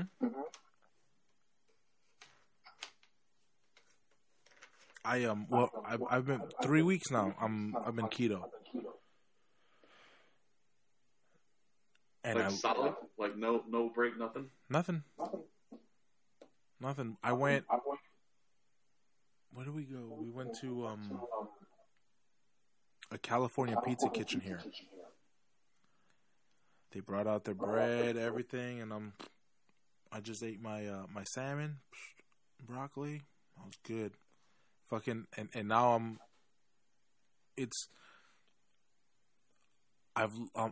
losing weight doing this, and I'm not working out as much as I was. Right. Yeah. My first week in the keto though, I went to try to do jiu-jitsu. Oh, was that a bad idea? Fucking dead. I was dead. I couldn't move. I was so dehydrated. I started drinking water, and the more water I drank, the more I was sweating out. Fucking crazy. I go home and I said, man, I gotta eat something. I ate, had so much water in my system, everything came up. And I didn't want to eat again. But other than that, I've been great. The feeling of being, and it's so fucking crazy coming from a fat guy, but the feeling of being thin or being light. I actually, yes, I'm 321 fucking pounds, but I feel light. I feel lighter. I don't feel bloated. And Right. just for that, I really like this diet. This lifestyle. I feel you on that one. Yeah, it's just everyone's got to find the one that works for them. Like, that's the hardest fucking part. Like, just because, keto works for you, it might not work for the guy down the street because either one, they can't stick with it, or two, their bodies just don't react the same way. You're 100% correct. I went and I did paleo I was doing paleo for like a year. And, well, I actually never broke into the low 320s when I was doing paleo. Okay? I would always stick around 325, 324, and I never broke down below 320, ever. And I was always fucking hungry. Right. Always hungry. Now, not only am I doing keto, but I'm doing intermittent fasting. I am one of those gluttons for pain who actually likes intermittent fasting. Oh, I don't mind it. I like it. My diet used to be, really super clean, Sunday night through Saturday morning. And then Saturday night, I would fucking have my cheat meal, and then I would go directly into a fast for the following 24 hours until dinner time Sunday night. And that was the one that worked for me. I could actually feel my metabolism working for me, which I've never got on any other diet. So I remember you told me about that a long time ago, and I always thought, oh, that's fucking crazy. Like, you have to eat, because that was always that, you have to eat type of mentality. And you're right, man. Intermittent fasting, once you get it down pat, it's like that's the way life is, Yeah, you wanna fucking take it to the next level, is drink lemon water during your fucking fast. Oh my god, dude. Just make sure you're not going anywhere because you're pissing all fucking day long. Really? Oh yeah, because lemon lemons act as a natural diuretic, so it wants to push that water out of you. I actually have a lighter cut than I occasionally will do. Pretty much the hangry diet because you're gonna be fucking angry. And you eat like 8 times a day, but the biggest meal you eat is chicken, like boiled chicken breast with a few slices of cucumber and a tablespoon of almond butter. And you end up drinking it's like 2 or 3 gallons of water through the day, and you have a certain period of time where you have to get the water in, and then you go on to your next 32 ounces or whatever it is. Every other 32 ounces has lemon water in it. So oh dude, oh my god, it's crazy. I understand what fighters go through. Mm-hmm. I dropped I did it one time and dropped 40 pounds in a week. What the fuck? It was all water weight. Yeah, I took it right. I mean, I took it right through the dehydration phase, everything. Like, because the last day, all you get is a half gallon of distilled water. And then you treat the next day, 24 hours from that point, you treat it like that would be your weigh-in time. And, oh my God, dude.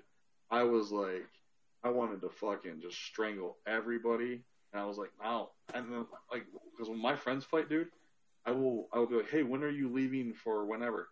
Oh, we're leaving on Monday. Sunday night, I'll send them a text or whatever. I'll be like, hey, man, good luck down there. I won't talk to them until after the fight.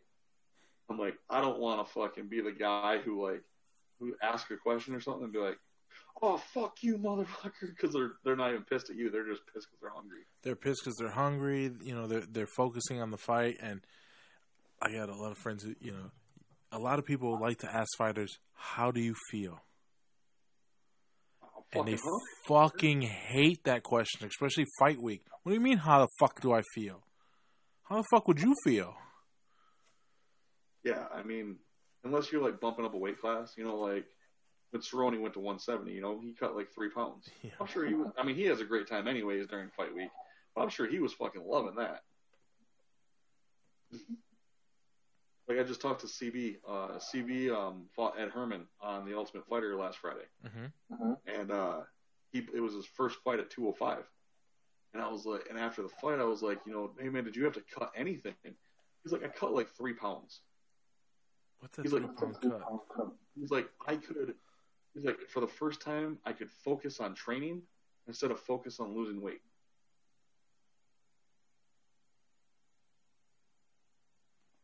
Yo, they don't look like they're activists. They definitely look 100% furries. Sorry, I was looking at the picture. I saw hey, man. Right, dude? Right? Yeah, the only reason you would know they're activists is because... You talked to them. They had people following them around who were, like, handlers with, like, the shirts on for whatever the thing was. Oh, that's not bad, then. Yeah, but it was, like... As soon as I saw them, I was like, furries!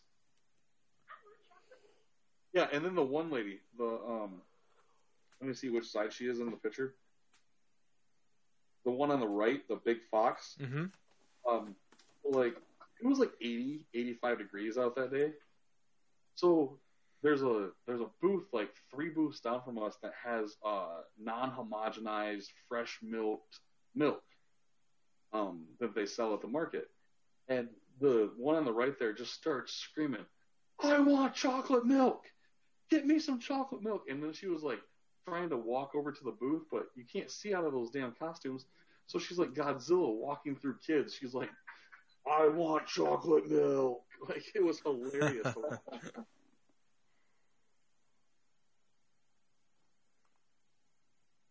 Are we in the main event? Is this the main event? This is the main event. This is the main event. Mars coming out. Dudeva. Miliana. Yep. Shit. I thought that was Mara. Mara's already in the cage then. I feel like one of our podcasts, you need to like split up into like 6 episodes because it's like 6 of your other podcasts. Yeah, you know what? I don't give a fuck. You could always pause it and go back. Dude, I will never forget the fucking first one we did on my podcast. And I was like, fuck, dude, is it like 1 o'clock in the morning there for you? And you're like, oh yeah, shit. Maybe I should go to bed or something. I'm like, yeah, I was driving. I remember I was driving back from work, wasn't I? I had been at the office. You went home, and you can hear it on the podcast. You went home, and then you can like hear you make a meal like in the microwave, and then you like get in the car and you leave, and then you come back to your home. And I'm like, I think like afterwards, I think I like sent you a message. I was like, did you leave and come back and then leave again during the podcast? And you're like, oh yeah, dude, I had to like go to the store. And... yeah, it was pretty funny. What kind of a horrible podcast etiquette that was. Yeah, it's funny because like I don't think I've ever listened to any of my podcasts like at all. And then the one that we did last time, I listened to the intro because I know you change your intro each time. Mm-hmm. And I was like, oh, that's my voice. I remember this whole conversation. I don't think I need to listen to this. Like, who else did he have on? I'm going to go to that one. So I listened to my last one, the Independence Day podcast, the other day. And I fucking hate myself talking. Hate it. Most people do. Like, they don't, like, people don't even understand how they sound. Yeah, like, my fiance, dude, she has such bad volume control. Like, she was just trying to whisper. You can probably hear it, people. Like, if you go back, like, 25 seconds from now, you can probably hear it. She was trying to whisper at me that she had sent me that picture to send to you. And I bet you hear it in the background. Hey, check your phone. Because it's like... Hey, what's the answer to number 6? Yeah, that's pretty much what it is. She'll get off work, right? And I'll go pick her up from work. And she'll get in the car. And, like, I'll have the radio on, like, 14, which isn't that loud for me. And she'll be like, hey, so at work today, I'm like, why are you yelling at me? Like, seriously, like, you're at, like, a 9. Can you take it down to a 4? Like, bring it down. So, being of Puerto Rican descent, my volume starts higher than anybody else's. And then as the conversation sometimes goes to an agitated form, it like doubles and triples. Yeah. And sometimes when I'm inebriated, it quadruples. Yeah. I'm always fucking loud. So Barella Dudeva just started 452, 451, 450 in the first round. This is the main event of the card. Is this 3 or 5 rounds? Are they doing 5 rounds? I think it's only 3. I think it's only 3. But yeah. So like I mentioned, like, people don't know how they sound. Like, I mean, fuck, I don't know. Like, I listen to myself. I'm like, who the fuck? I fucking weird. She will tell me that depending on what I'm talking about, my voice will change completely. Like, it's not like if I'm talking about, like, what'd you say? Like, if I'm talking about country music, apparently you got a twang? I get a little twang. And then if I'm talking about metal, like metal music, my voice gets super fucking deep. Like, and then... Oh, that's fucking metal, though. You're talking about metal and your voice gets deep. Ooh, nice fucking takedown. And if I'm like on the phone and I'm talking to someone who's a stranger, like, I have this, like, super professional, deep doctor's voice. I'm assuming it's based on, like, my knowledge of communication, but I don't fucking realize I'm doing it. Like, I guarantee you, dude, if we do another podcast after I move to Tennessee, within the first month, I'll have a Tennessee accent. Can you you know what? Who interests me? Like, people who can turn on and off accents. Yeah, she can do that. Really? She works around a lot of Indian people, and I don't know if you remember the show on NBC Outsourced. Oh my god, the head shake. So the head shake is a real thing. Oh That's my what people don't know what I'm talking about. Indian people, because of their culture, they don't like definitively say yes or no. So if they don't have a definitive answer for something, they do this head bob, and it looks like a bobblehead, and it's like up and down and side to side at the same time. So you know, like, it's like yes, no. So they're saying yes and no at the exact same time. Well, that's a real thing. Well, she fucking will slip into an Indian accent, especially when she's telling me about something at work. And it used to be really bad with British people, but British and Indian accents are very similar. Yeah, she'll slip into an Indian accent, and I'm like, you never even have been to fucking Asia. So, the crazy thing about this is I find myself doing this all the time, and it just so happened, I'm not even going to say who it happens to, but when people speak broken English to me, I tend to speak broken English back to them. Why the fuck do I do that? I don't understand. Because if they're speaking broken English because maybe it's a second language, it's because they don't know. Right. So as somebody who knows English, I shouldn't be fucking, speaking broken English. But I fucking do it, and I catch myself doing it like, hey, you're a jackass. So I feel like a jackass for doing it, and then I feel like a jackass for not doing it because it's like, well, obviously their knowledge of the English language is limited, so I can't be throwing certain words around. Standing guillotine. She's cranking. Oh, she's cranking on it. Ooh.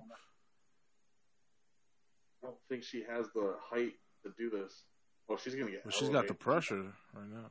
She's gonna get taken down from this. Oh yeah, yeah. She needs to give up on it. This is a point where your arm's just gonna go into. Oh, she thought about tapping. She thought about tapping.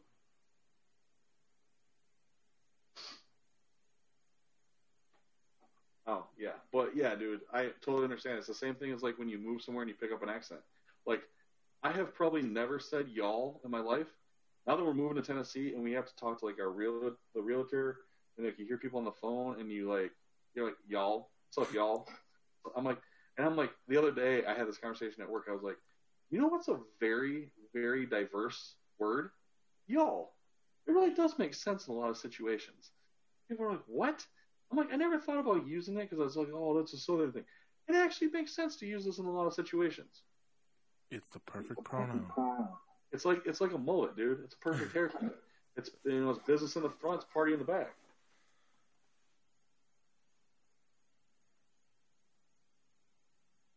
Yeah, man, she should have stopped squeezing a long time ago. That arm is taxed. It is to use an American Ninja Warrior / climbing term, her arm is pumped out. Jesus Christ.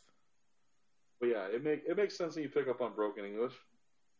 I mean, and you live down in Florida, dude, so I mean, you guys have a huge... We got the Cubans. Yep. Man, I love my Cubans. I have a bunch of Cuban friends here. You ever just mess with them and be like, "What part of Mexico are you from?" No, man, because I'm fucking Puerto Rican. I can't be saying shit like that. I love fucking with people. Like I will literally run social experiments. Like I have a friend who is El Salvadorian, and I've known this dude for probably like I would say a solid probably 10 years, maybe 12 years. And to this day, I still like to be like, so what part of Mexico did you say you're from? Well, I'm not going to lie. I do that shit to my wife and my in-laws. my wife's Nicaraguan, so she fucking hates it. Yeah. And if we were drinking together, be like, I'm not fucking Mexican. I'm from El Salvador, motherfucker. That's basically how I get my wife. She gets to that point.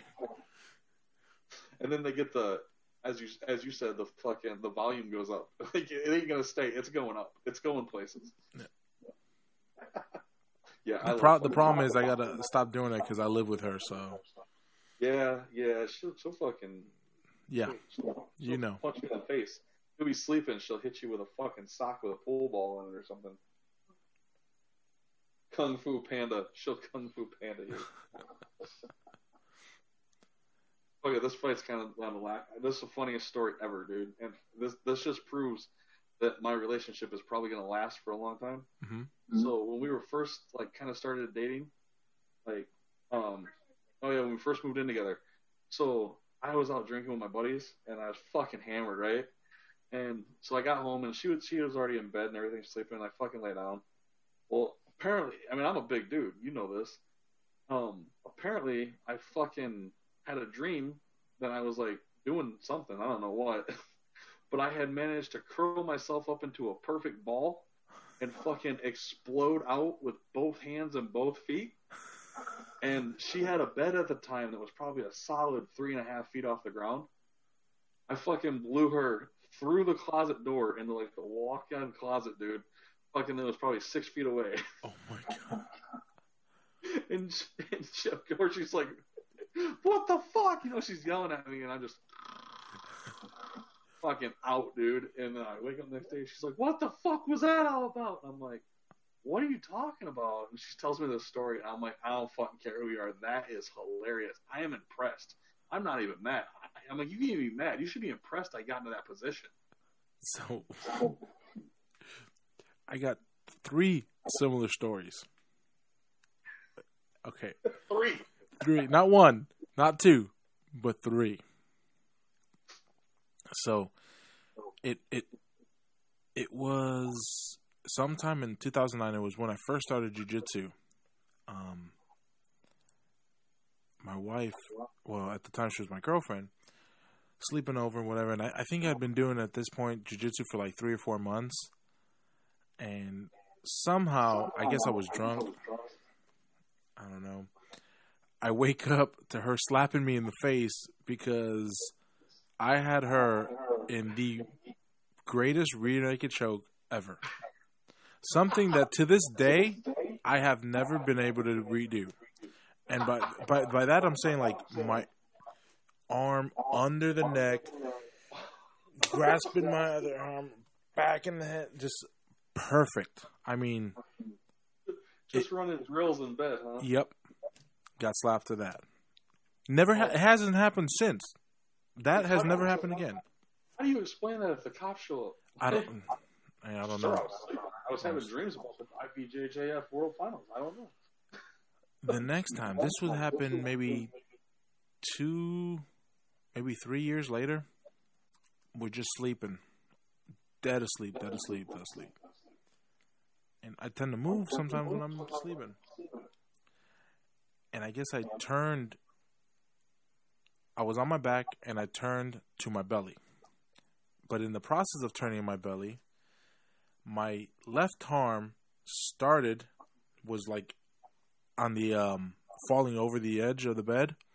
But when I turned over, I guess I turned over so fast that my arm just came up with some force and came down onto someone's back. So hard that I woke myself up. Holy shit. And I was like, oh my God. I didn't mean to do that. Yeah, that was bad. I got bitched. I think you have the same issue I do. According to her, I'm like the most agile person ever when I'm sleeping.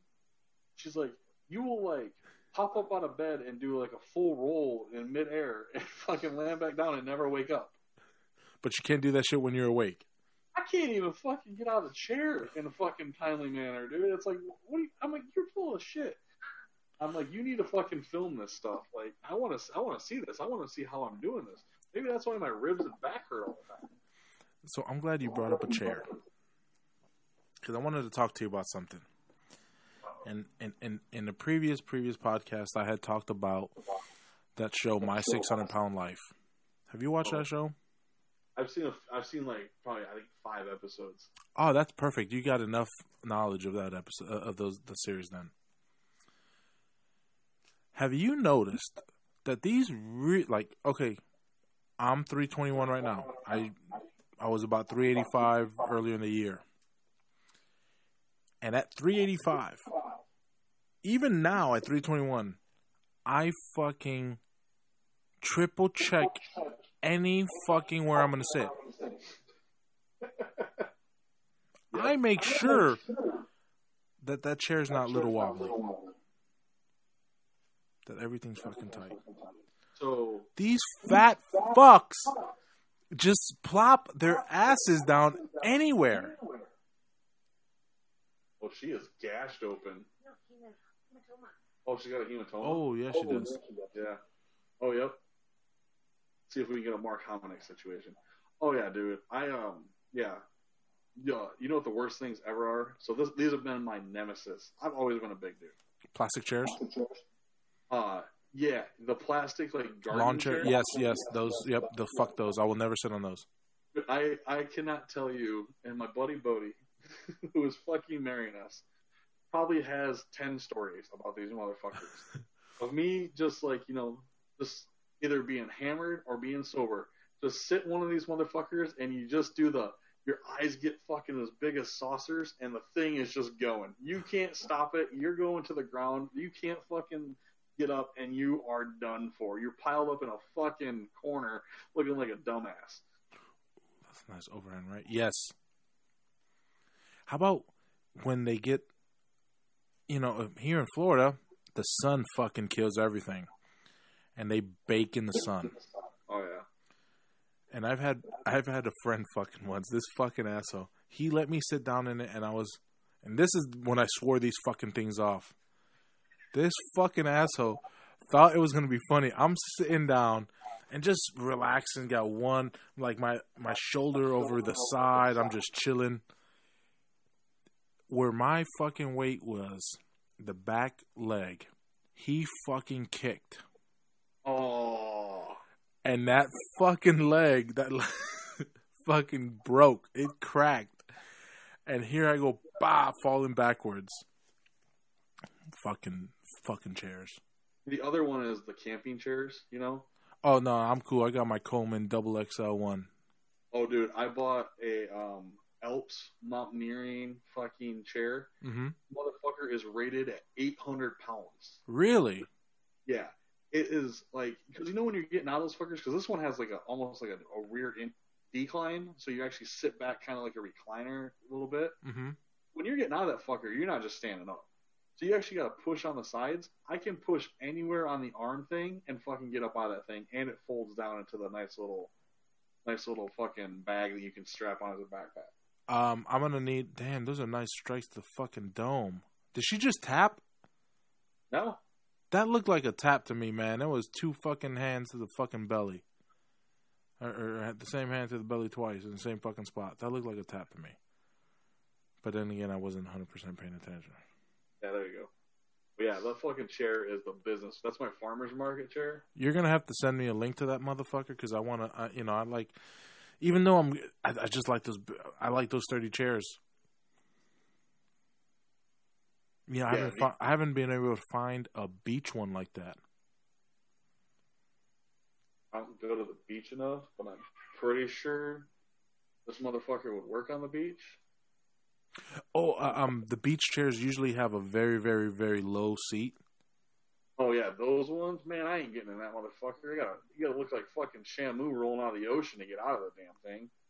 Yeah, they do kind of suck when when your ass is only 3 inches off the ground and you gotta fucking somehow position your legs and your fucking arms so you can get up out that motherfucker in one fell swoop. Yeah. All right, so they're called Alps Outdoors King Kong chair. There's Alps as like the mountain? Yeah, I'll send you a link on Facebook here for the one on Amazon. I got the camel one because it was cheaper than the regular one. But, I mean, they have because I thought you like hunting. Well, I mean, fuck, I am from the country and I'm going to Tennessee. I figured camel would fit in, I like to match. But it is weight capacity 800 pounds and it has a powder coated frame. Dude, it's comfortable and it's fucking nice to be able to push off the damn thing. It's got 2 cup holders and fucking 3 different pockets on it to store your stuff. That looks like a legit chair. Find it? Yep. Well, the link's coming anyways. But... No, thank you. No. Because I found it because I just searched it right now, but I probably would have forgotten. So it's good that you sent it to me. Yeah, I got the... Look at that transition. Ooh, now she's in the fucking triangle. Ooh, that triangle looks fucking locked out. Ooh. Got that arm. Yeah, use that heel. Hit that shoulder. If you watch this, she's actually punching her own arm to get it out of the arm bar. She was. Yeah, but the thing is, the seat's like a 38-inch seat, dude. So, man, I could sit in there and I got room. You can open your legs. It's not like when you sit in a regular fucking chair. This is something you skinny motherfuckers don't know about. When you're sitting in a regular chair, or if you go to a sporting event, man. Doctors' offices were usually the worst because they use those wood chairs with the high arms. Oh, yeah. So you're right. Your thighs would have that fucking mark just dug into them. So, I had a buddy. We went to UFC in Portland, but it wasn't a very good card. But he is at least equal to my size, and like I had never sat in the seats we got because we got them in pretty decent seats. I only sat up in the club seats, which are pretty comfortable. Mm-hmm. And so we get to the seats, and we have like these two seats that were kind of askew from the rest of the row, and they were kind of forced back in. So he sits down. I mean, literally, like wedges himself into this seat, and I'm like, all right, I gotta try it just for fucking purposes. I sit down, dude, and UFC event, you're going there. I mean, it's 6-7 hours long. We literally would have had to have our arms around each other, leaned into each other to have anybody sit near us. So I'm like, oh, fuck this, dude. I did not pay money to come to this event to fucking sit here and literally probably not even be able to watch the fight because we're so uncomfortable. And I've come to find out the fucking seats are like 20 years old. And so the usher guy literally looked like a bowling ball. And I walk up to him, I go, hey, big man. I go, here's the fucking deal. Me and that son of a bitch right there have to sit in these seats. I go, is there any way we can sit somewhere else that may be a little bit more comfortable? He's like, just go to the ticketing booth and tell him, this, he gave me his name. Tell him I sent you. Dude, they put us in the handicap section with like the folding chairs. We had our fucking feet up on the wall, fucking kick back. Fucking, you could split the chairs out as far as you want. I'm like, huh. Well, this is why fucking fat people stay fat. It's easier to get the handicap chairs than lose fucking weight. It is. It is fucking. When I went to UFC 148, I had my buddy with me who had an amputated leg, and we used that to get the fucking handicap seats. And those were like $450 chairs. How do you like that win for Mara? That was a battle, dude. That was a battle. That was a well-fought fight. Oh, and you see this blonde chick who's interviewing everyone after the fights? Mm-hmm. Tanya Evinger has kissed her 3 times. It's like an ongoing joke in between them. But Really? like every time Evinger would win, she would fucking plant a kiss on her in the middle of the octagon or in the after-fight interview. It's hilarious. That's funny. She does look good. That tall glass of water. I feel like we did a Fight Companion podcast and barely talked about the fight, but that is all right. That I think that typically happens, doesn't it? Yeah. Where was our flat Earth guy? Yeah, oh yeah. I tried to get my buddy to come over. Fucking, I would be like, this would be the guy who would bring up the flat Earth. He would be Bravo of the group. Yeah. In case anybody didn't hear that, she just whispered Chris. So, I guarantee, yeah. Mark it down on the fucking. Did I actually hear voices here? Like we did one podcast when I was doing Lugu, dude, and my buddy who was my co-host at the time, he lived in like this older house, and he always swore to me that the motherfucker was haunted. And I was like, yeah, I love fucking ghost shit and whatever and ghost adventures. I was like, yeah, whatever, dude. We listened to one podcast, and there was the creepiest fucking noises coming in the background. Like, you could hear voices that weren't ours. And I was like, I don't even know how to fucking explain this. Maybe the mic was picking up something. He's like, I don't know, dude. He's like, but I listened to that fucking back, and I was hearing all kinds of shit.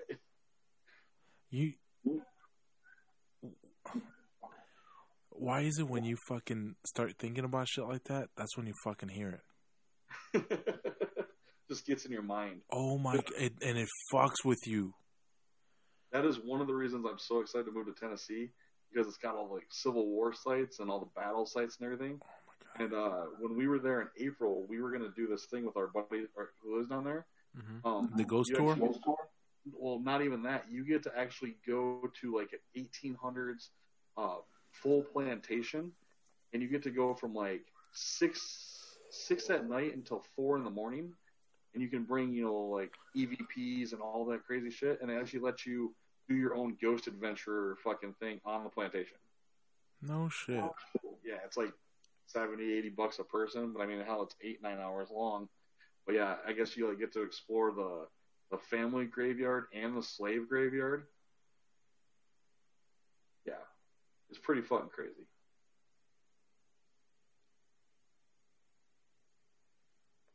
That's it fucking freaks me. Like, you ever played with a fucking Ouija board or anything? Oh yeah, dude. I fucking used to be into all that shit. Like, yeah. I don't know if it was like us fucking, like my older sister or whatever fucking with us, but I'm gonna tell you what, I don't need that fucking drama in my life. Yo, my buddy's wife, we're like, hey Liz, we're gonna go do this ghost tour, and like, there's another one right after we move there, which we're thinking about doing. And Jocelyn's like, she's like not all into that, but she's like, I'll go do it with you guys. And his wife was like, nope, I'll drop you guys off. I ain't going anywhere near that place. And like, I guess she like she won't even watch like, you know, Scream like type horror movies.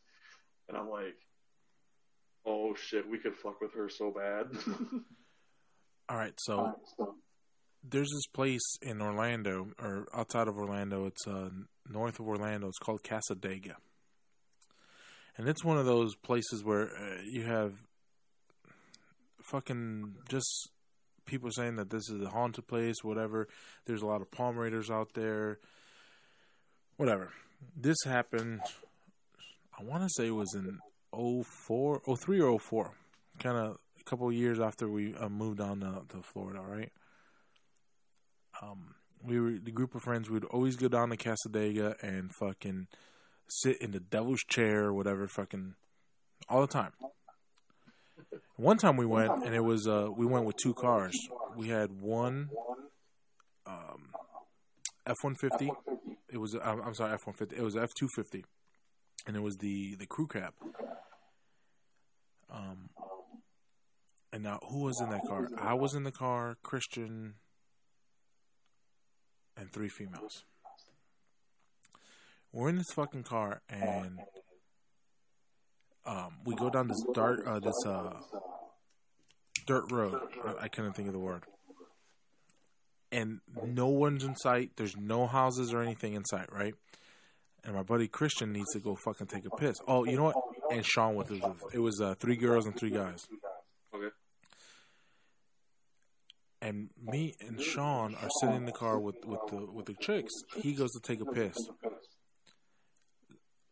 Somebody opens the door, and it's a fucking dude with 2 huskies. He starts talking to us, what the fuck are you guys doing here? Y'all need to leave. This fucking place ain't safe. Blah, blah, blah. We like, all right. We were fucking scared shitless. All right, we're fucking leaving. Bye-bye. You know, he closes the door. Not 10 seconds later, my buddy opens the door. And I go, what the fuck? I go, did you talk to the guy? What guy? 5 fucking people see that guy. We didn't see the guy ever again. We didn't see him walking down. We didn't see him cut through the grass. We didn't see him walking, you know, the opposite way. Dude, I can't explain it. Yeah, fucking crazy ass shit, dude. And I'm not saying, I don't know what the fuck it is. Maybe he did cut through the grass and we just never saw him. But the simple fact that my buddy walking up to the truck after he had taken a piss, didn't see the fucking guy, trips me the fuck out. Yeah, I mean, well, you guys got the voodoo culture down there in Florida. Yeah. I mean, you got. I can't wait to go to Louisiana, but yeah, you got that Haitian influenced voodoo culture, and oh man. Well, that and the Santeria, man. Yeah, the Santeria. The Santeria is fucking legit. Yeah, we're going to Texas in September, and we're gonna be like 30. Like, I'm a big Ghost Adventures fan. I love that show, even though I mean it could be fucking totally fake. I don't know, but there's a bridge that they fucking investigated that's gonna be like 30 miles from our hotel, and it's one of the only episodes I've ever seen real fear in their eyes. What bridge? Where is this? In where, Texas? It's like 30 miles outside of where the fuck are we going? Plano, Dallas area. And it's called Goatman's Bridge. And while they're filming, you like have to walk down this path, and apparently the thing is back in the day there's supposedly a bunch of satanic activity there, and there was a portal or I don't know, something. But they're filming, and you see these fucking eyes appear in the fucking path. And I tried to fucking debunk it as lightning bugs. I tried to debunk it as fucking reflection. The way that they moved, I couldn't think of anything that made sense. But you see these eyes, and then like Zach Bagans is the host of it, and him and Aaron, what the fuck his last name is, but they are literally standing on this bridge, and like they get this look in their eyes, and Zach like gets this crazy ass look in his eyes, and it's like when you snap and you get really pissed off and you fucking lose your shit. He had the exact same look, and he was like screaming at people and trying to fight them and all this shit, and then like they got him away from the bridge, off the bridge, and he like snapped back to reality. But the girl who was with them, who was like their photographer, she actually had to quit the show after this investigation. What? Yeah, because it freaked her out so bad, and she felt like she had something attached to her, and she actually quit the show, even though it was her and her husband who were part of the show for like 5 years, and they quit the show, or she quit the show. Damn. Yeah, she had to go to therapy and everything. It was crazy. There's that place, and then there is some music house, and I think it's in Kentucky, that they investigated, and they actually have signs posted around the building that say, "We cannot be responsible for any harm to you by entities not of human nature." That's fucking crazy, son. Yeah, Aaron. Would you stay there? Huh? Would you stay there? I want to go there. It's considered one of the 7 portals of hell. Huh. Yeah, there's so much activity that they consider it one of the 7 portals of hell. And apparently there's something in the basement that they found that they believe that that's why there's so much activity. But then you got people who are like, oh, fuck, ghosts are stupid. All those shows are fake. Yo, basements can be fucking creepy. Yeah. Attics can be creepy. Attics can, especially after the fucking, what movie was that? The Ring movies? When that little kid was fucking hiding in the fucking attic? God damn.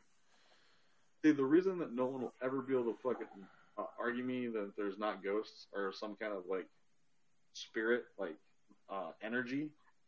When I was growing up, my grandpa died like a year before I was born, and he gave my mom this music box. And I guess there was always this thing between my mom and my grandpa where he was like, she was gonna get a house. She always wanted a house, right? Like, because I grew up in a trailer until I was like 8, and we had this music box sitting up on this fucking shelf, and like once a week, maybe twice a week, random times, never the fucking same time, the music box would start playing.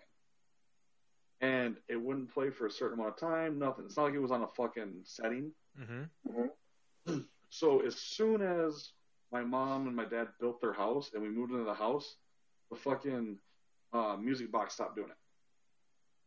So it was like he was in purgatory and let my mom know that he's still there, and then as soon as she got what he promised, it was gone. Wow. Yeah, so that's why I'm like a ghost believer because of that reason. And dude, as a little kid, you're fucking freaked out as fuck when a music box just starts playing. Little ballerina spinning around and be like, ha ha. Yeah, I don't You know why? Because there's nothing I can do to stop that, you know? Yeah. Like, what can you do? You have no control.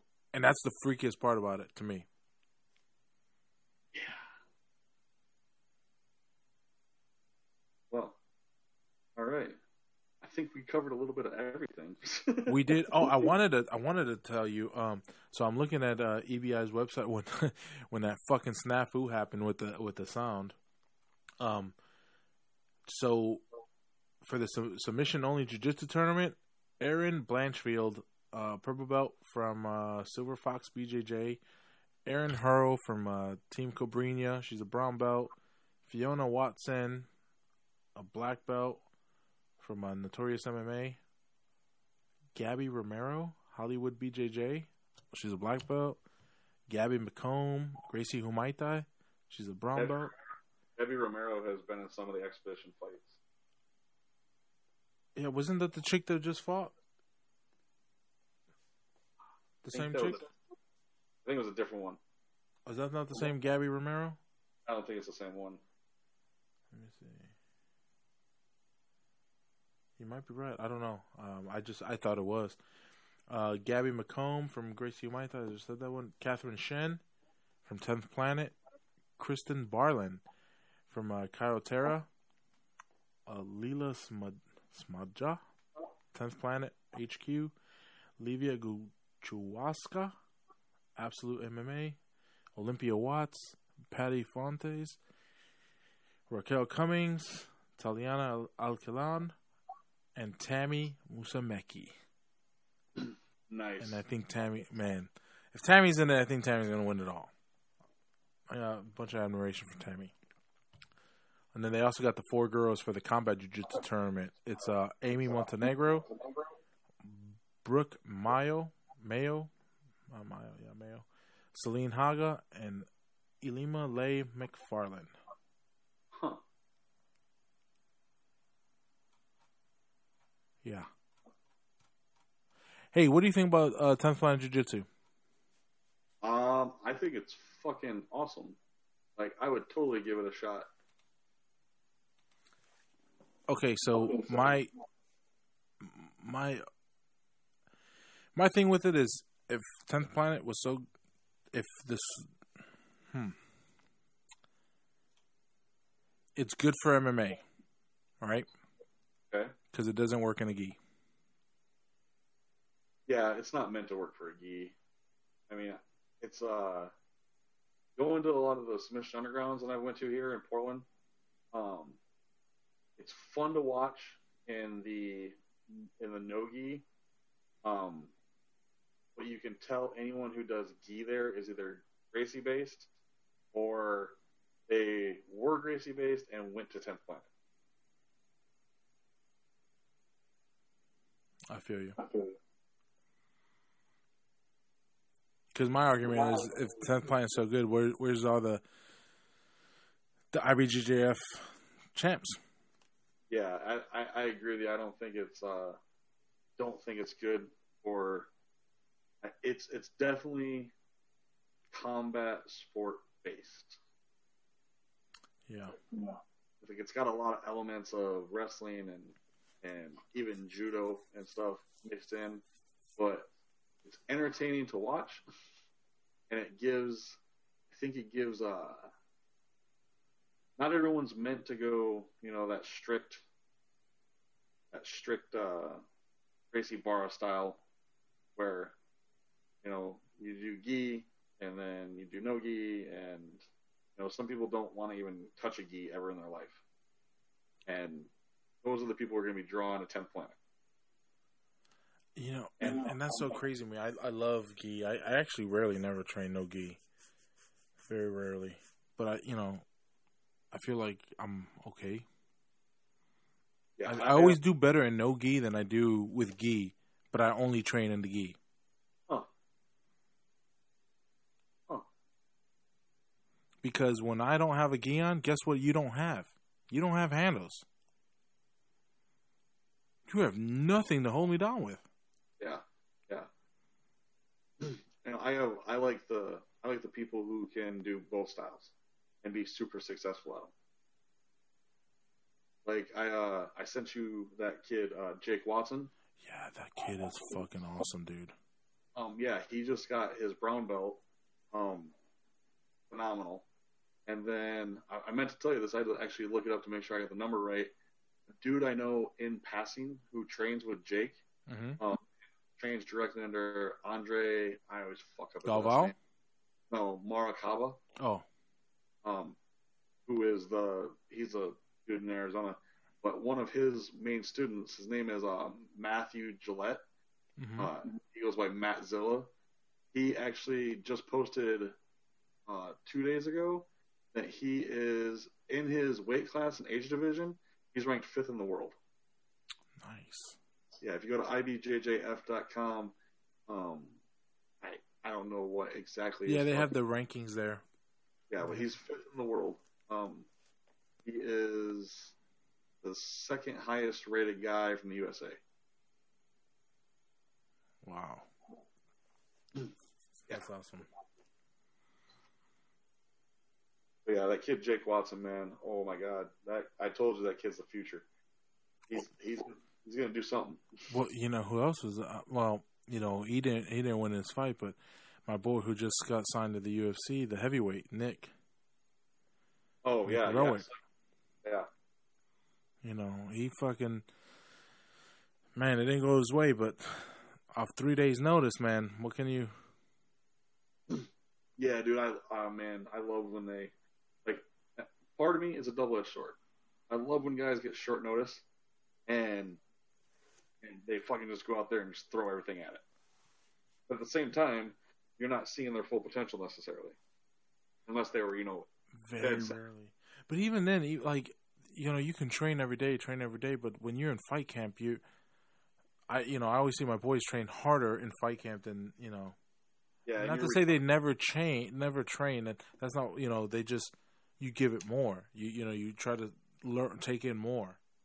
Yeah, and your recovery schedule's different. Your nutrition's a little bit different. But like last night at Glory, dude. If you watched the Glory fight from last night, mm-hmm. There was a guy who came in. I think he was on 5 days' notice, and he beat the 5th ranked fighter in the world. Wow, on 5 days. Yeah, came in as a 12-1 underdog or some crazy shit like that, and came in and just blew him up. Did you bet on the Glory fights? Do you bet on the fights? No. I have bet on fights, but I did not touch those ones. I wonder. I bet every once in a while. The one that made money for me was when I bet Tate and Diaz. Oh, nice. I parlayed those two. That was a good night. Sorry, I'm sure. I started watching Tanya's old fights. Oh yeah. Yeah, she's just she looks like a chick who'd kick your ass in a bar. Oh yeah, she definitely is.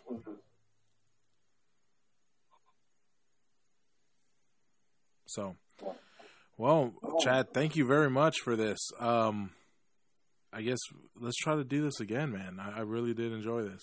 Yeah, it's fun to have the fights on the background. I told you, man, dude, we could have did this any day this weekend. There was Glory and Bellator last night, Invicta today, and there's UFC in the morning. There is? Yeah, they're over in Glasgow, Sweden. As I was talking to Jocelyn about this, they don't promote it. It's Gunny Nelson, dude. Gunnar Nelson is one of my fucking favorite people to watch because he is literally like a hitman. He's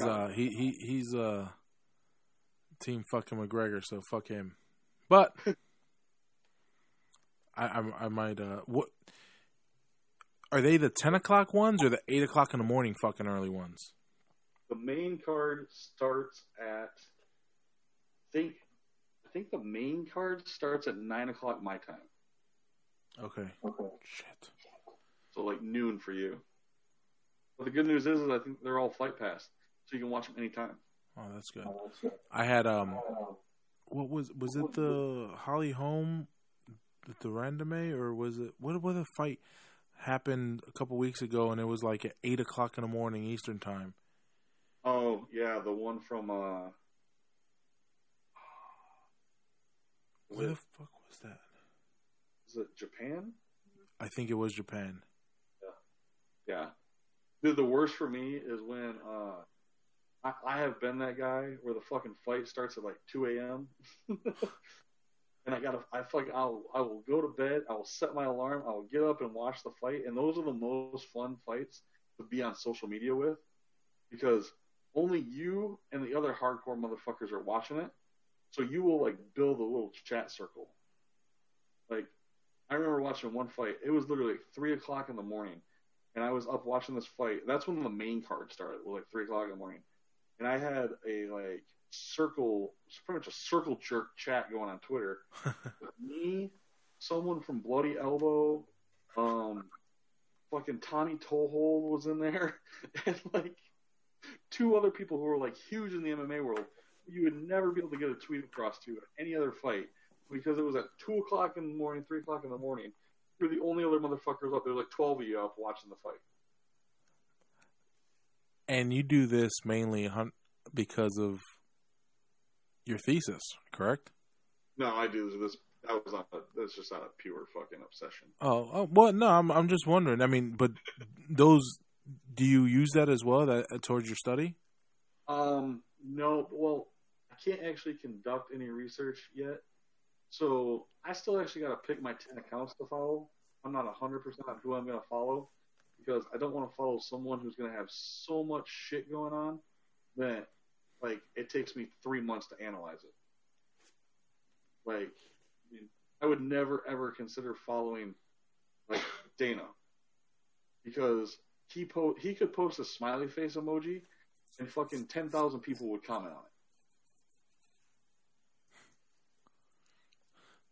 Yeah, I see. You don't want to go too much on the deep end, but you also don't want to go too far on the other side of the pool where there's nothing to research. I think I'm going to do like, people who are big enough to have followers, but not big enough to be like Twitter all-stars. Like, I could never do like Rogan. I mean, Rogan will post like 20 posts in a minute and then just get flooded with responses. The crazy thing about Rogan is as much as he posts and he's doing it himself, he's really not, he's one guy who doesn't have people. Yeah. And but I need to do someone like Nate Diaz, like big enough name to have followers, but doesn't post so often, then I couldn't follow the trails. And then you got to pick 10 of those. Yeah.